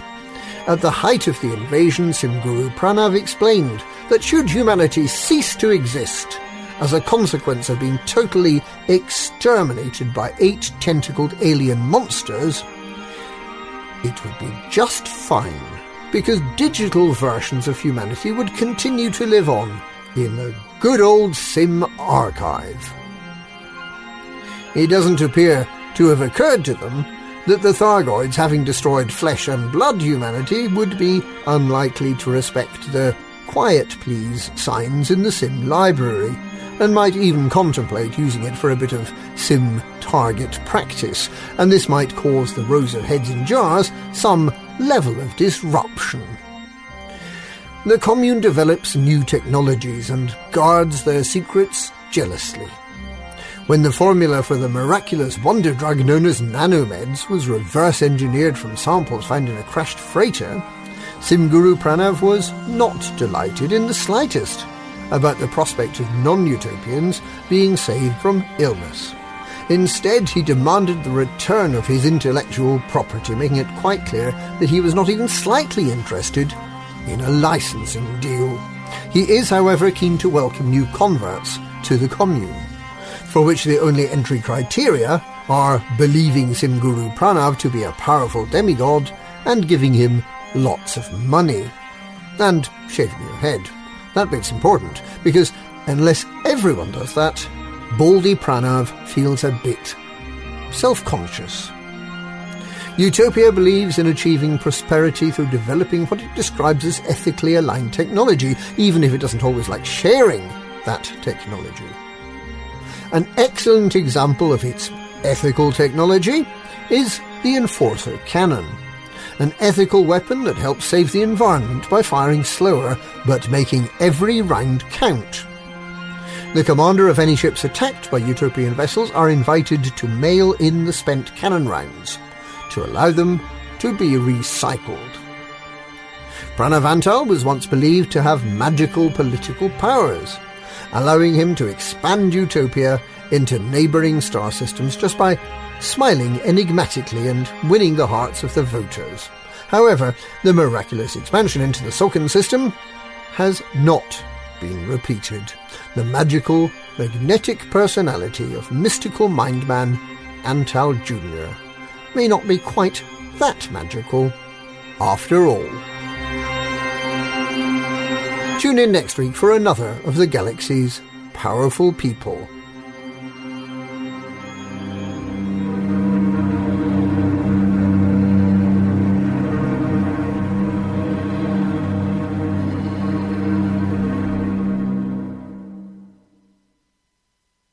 That was very good. Thank you very much. An interesting person indeed. Really quite, yeah.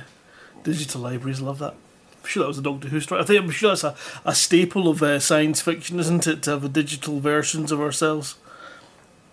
Yes, yes. He's a weird old bloke, is Mr. Utopia. Yeah, well... Well, we'll see what the lore has to give us in the coming updates, if anything at all. Right, okay, so it is time to regale all you mother truckers out there, and you know who I mean, that have gone the extra mile to push themselves past the limits and beat everybody in our top trucker, but we'll just have to hand that one over to our dear good pal Buck, if he's still with us. Yep, I'm here. And fantastic. Well, then it is time to hand over to Buck for this week's Top Trucker Report.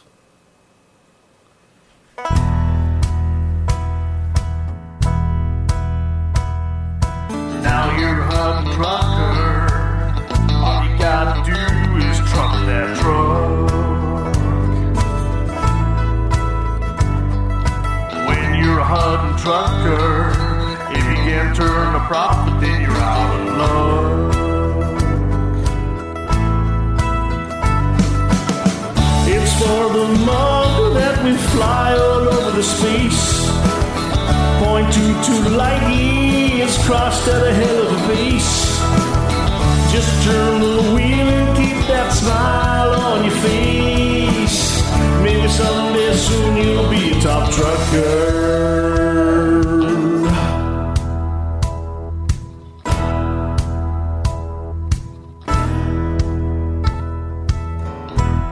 Well, howdy there, y'all. This here's Buck Naked, spokesman for Lakon Spaceways. Back again for this week's Hutton Top Trucker. How do we keep up with your shenanigans while you tootle around in the Milky Way? Why, we install this little piece of software called the Hutton Helper in your spaceship. If you ain't already got it installed, you can install it yourself, relatively pain-free, by going to the website hot.forthemug.com. Almost as pain-free as... Nah, it's easier to install than listen to all this BS in the media nowadays. Just when you wish you could read some Galnet news, you're forced to CNN, The Guardian, and so on. So anyway, let's get on to our top truckers this week. Yeehaw! From the Explorers, jumping around like them noisy crickets in the field. In second place is Commander Alex's Rider with over 55,000 light years jumped. Our first place says that this ain't an important stat, so we're not mentioning him. But sometimes, you know, y'all just gotta bury a body on the other side of the galaxy. Commander Atik 2 kept hold of the trigger this week, turning the despicably dirty do-batter Don Antonacci and his band of pathetic pirates into space dust. He racked up almost 59.2 million credits worth of bounties while tearing the engines out of each and every one of the Don ships for the third week in a row. Running mission like no other, Commander Texas Stew racked in 598 mission points this week. Glad to see you back there, you old galoot.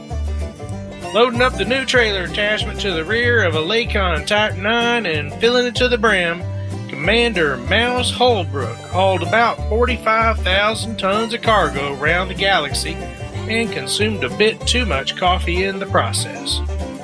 Keeping control of the Hutton high-speed rail this week, Commander Kremen's Respite delivered 1,866 passengers round the galaxy and earned a 5-star rating from every single one of them. Our fastest run to Hutton Orbital is held by Commander Brett Riverboat in 1 hour, 22 minutes, and 31 seconds. But the fastest run to Hutton in this month of March is held by Commander Doc Jack in 1 hour, 22 minutes, and 49 seconds. If y'all think you got what it takes to beat these scores, then download the Hutton Helper and get to flying. You want to hear your name on this here radio station? Make sure you got the Hutton Helper installed. Pick it up on the web at hot.forthemug.com and get to trucking. And don't forget, if you do hear your name called out and you ain't already got one, get in touch with us to get your very own Hutton decal for your ship. Hutton Top Trucker, brought to you by Lakon Spaceways. Only ships in the galaxy with a free Corona beer in the glove box. Oh, God. Oh, jeez. Thank you so much, Buck, and thank you for that report. As he said, if you were mentioned during tonight's Top Trucker, then get in touch and claim your Hutton decal. Yeah, it's a busy week of trucking, and more to come as we all have to self-isolate and have no choice but to play Elite for the rest of our weeks that we're stuck. Doesn't sound so bad. Yeah, it doesn't, does it? Yeah. That's the thing, you know, a gamer's never going to have an issue because by choice a gamer would self-isolate. Yeah. As long as there are enough pot pretty much. Yeah, we do it most of the time.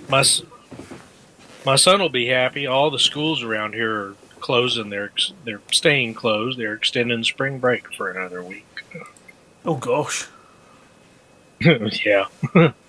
Right. Okay. Well, we have a number of points of records we're going to do. We don't seem to have anybody in the green room, which is probably good because I think they're probably all going to their beds now. We do have, of course, a huge thanks to Commander Dog's Breath for joining us tonight. Thank you so much for everything, getting us involved, and for poking the right people to let it happen as well. And every one of them is deserved of our thanks. And especially yourself, because you've joined us tonight, you've given us radio content, and that is pretty much what it takes to earn yourself a radio mug.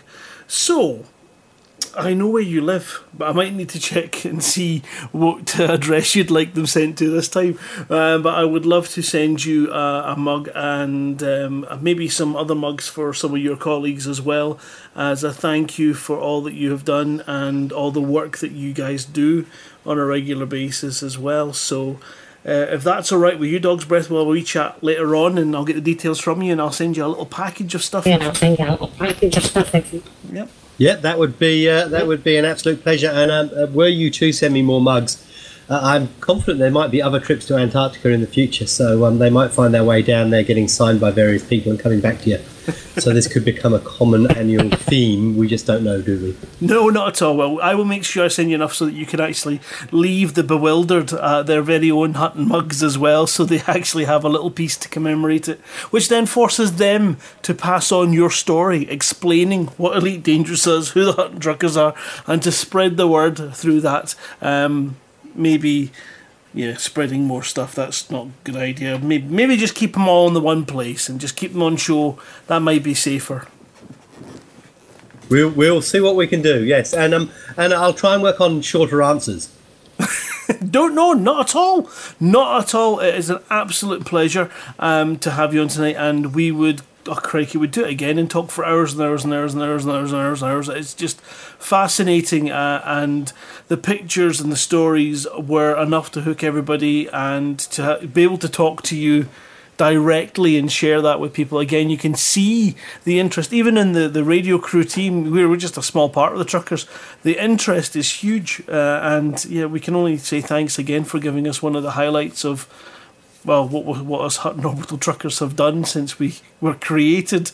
You're definitely one of our highlights. Thank you so much. Pleasure. And let's, as I say, let's do it all again next year. You know, they said that about the Truckers Up Tidy. They've not gone back yet. I think possibly some things are easier than others. But yeah, thank you so much. Right, what else we got, guys? Anyone got anything you want to scream and shout? I can see Vantion's appeared again. He's not here. You're not going to come and try and talk, are you? He never went. Did he not? Oh, okay. Fair enough. He's left himself logged in. I'll maybe kick him out later. Okay, Amelia. Who we got? We've got Amelia and Flossie left, and Buck. Is there anything you want to throw out there at these crazy people? Just one last thing. Yeah. For the mug! For the mug. Fantastic. We are going to... Are we close to fixing Alpha Centauri? I am not sure, Naughty Body Wash. Steve has left us earlier on, so we don't have our resident expert, unless anyone here knows in particular. Well, I know that... Go on then, Flossie. Just that the market's not open again yet. We're still in... what do you call it? Infrastructure. I've forgotten. What's it called? Infrastructure failure. That's the one. Yeah. Infrastructure failure. That hasn't ended yet. I keep checking the tick every day, but so far it's still going on. Right, Wolf 359 was in infrastructure failure for 8 days. So that's probably the worst it could be. Hopefully it'll be fixed tomorrow, but you never know. Yeah, I heard it was about a week normally. Thank you for speaking up, Pete, because I'd forgotten about you. Hello. Thank you. He's forgetting us all, isn't he? If anyone's interested, a week from today, Sagittarius Eye issue 26 will be coming out. I'll remind you on the next show. All right, fantastic. I just received my copy of Parallel Worlds. You did that. That's a subscriber sort of hard copy edition, and the podcast for that came out yesterday as well. So I've sort of put together the podcast for both of those. So if you fancy listening to them, well, I'd be very grateful because it took a lot of work to put them together. Where do they go? What, parallelworlds.uk, I think, and SagittariusEye.com, I think it is. There you go, people. Go and check them out. Go and support. It's Sagittarius-eye.com. Ooh, Sagittarius-eye.com. So if you're listening and you've not listened to one of those podcasts and you have a long drive ahead or a particularly long period of time sitting in your house because you've been... it's going to be a common theme. If you're stuck in nowhere else to go, then these can certainly fill your ears with the delights of the amazing work that Sagittarius... And they are about the length of a film, so plenty of listening. Yeah, I quite enjoyed it. I listened. To be honest, I spent a lot of time listening to episode 1 because I was getting through it, driving my son back and forth to his university campus, and I would play it, and that was about a 40-minute journey, so it took me 3 trips to finish it, and it was really good, very well produced, And if you guys haven't listened to them, tune in. And Parallel Worlds is kind of a gaming and all science fiction and all things. And Sajai is very specifically the Elite Dangerous World. So you can choose which you fancy and have a listen. Right, Buck, your chance. Flossie, your chance. Anything you want to shout before we go? I got nothing. No, nothing. Well, I mean, obviously we've got a number of meets planned. We have got ECM, we've got the Texas meet, and you will just... Well, yeah. I don't know about the Texas. I mean, if Pearson can't make it over, I may wind up calling it off. I'm not sure. I was just about to say that given the current global trends, there is nothing guaranteed and we are taking nothing for granted. We will follow the advice as and when it comes out. We will be putting up hopefully a notice in the next couple of days on the ECM site with regards to what might happen, what we hope and what we plan to do going forward. And we're going to have a wee discussion tomorrow, depending if Dave's actually well enough. But it's one of these things where we just have to be sensitive and appreciate that sometimes you have to make the tough choices and sometimes you don't, and finding the balance between them is a very difficult line to walk. But there's time on our side, but time's not necessarily a friend at the moment. So we will, obviously in Scotland today, we've just had announced that all events over 500 people have been kiboshed. So that has funnily enough, it means tomorrow night I go out and see Jimmy Carr, and that's probably the last big gig that there'll be in Scotland until this epidemic and the pandemic and whatever you want to call it has passed. So all I can really say is, stay well, stay safe, follow the advice, don't take risks you don't need to, and join us next week for some more carry on and some more fun. If you've got a story, mind wipe, it's not... See, this is the problem. People say that it's a flu, enough said. Really? I'll try and work out the last time you were aware that the flu emptied an entire building of workers because they all came down with it at the same time. That's the significance and the difference that's coming up this way. We're not going to get into that. There's a reason they call it an epic. There's a reason they call it an epic or a pandemic. Whatever they call it, it's all kinds of ick. Yes, it makes you ick. Very That's the ick. problem. Icky.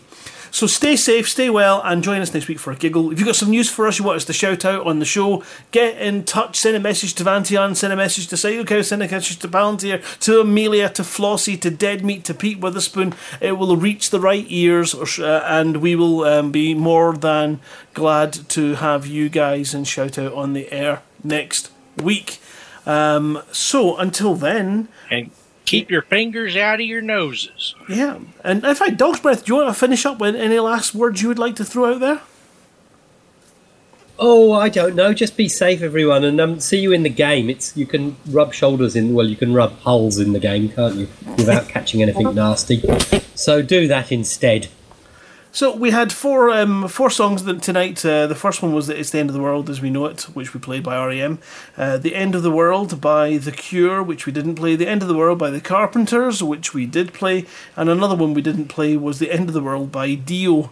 But we are going to jump to our little play-out song, which is just to remind you all that you should always look on the bright side of life and look after your fellow person as much as you look after yourself. And until next week, we bid you all a safe good night and wish you a for the mug. For the mug. For the mug. Right.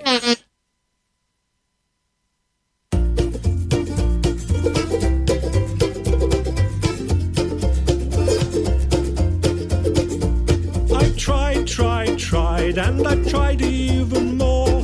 I cried, and I can't recall what for. I pressed, I pushed, I've yelled, I begged in hopes of some success. But the inevitable fact is that it never will impress.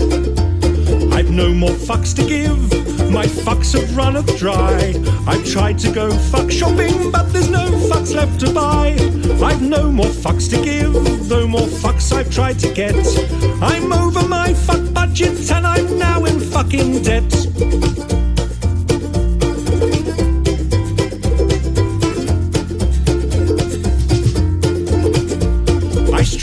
I strive to get everything done. I've played by all the rules, but I've very rarely won.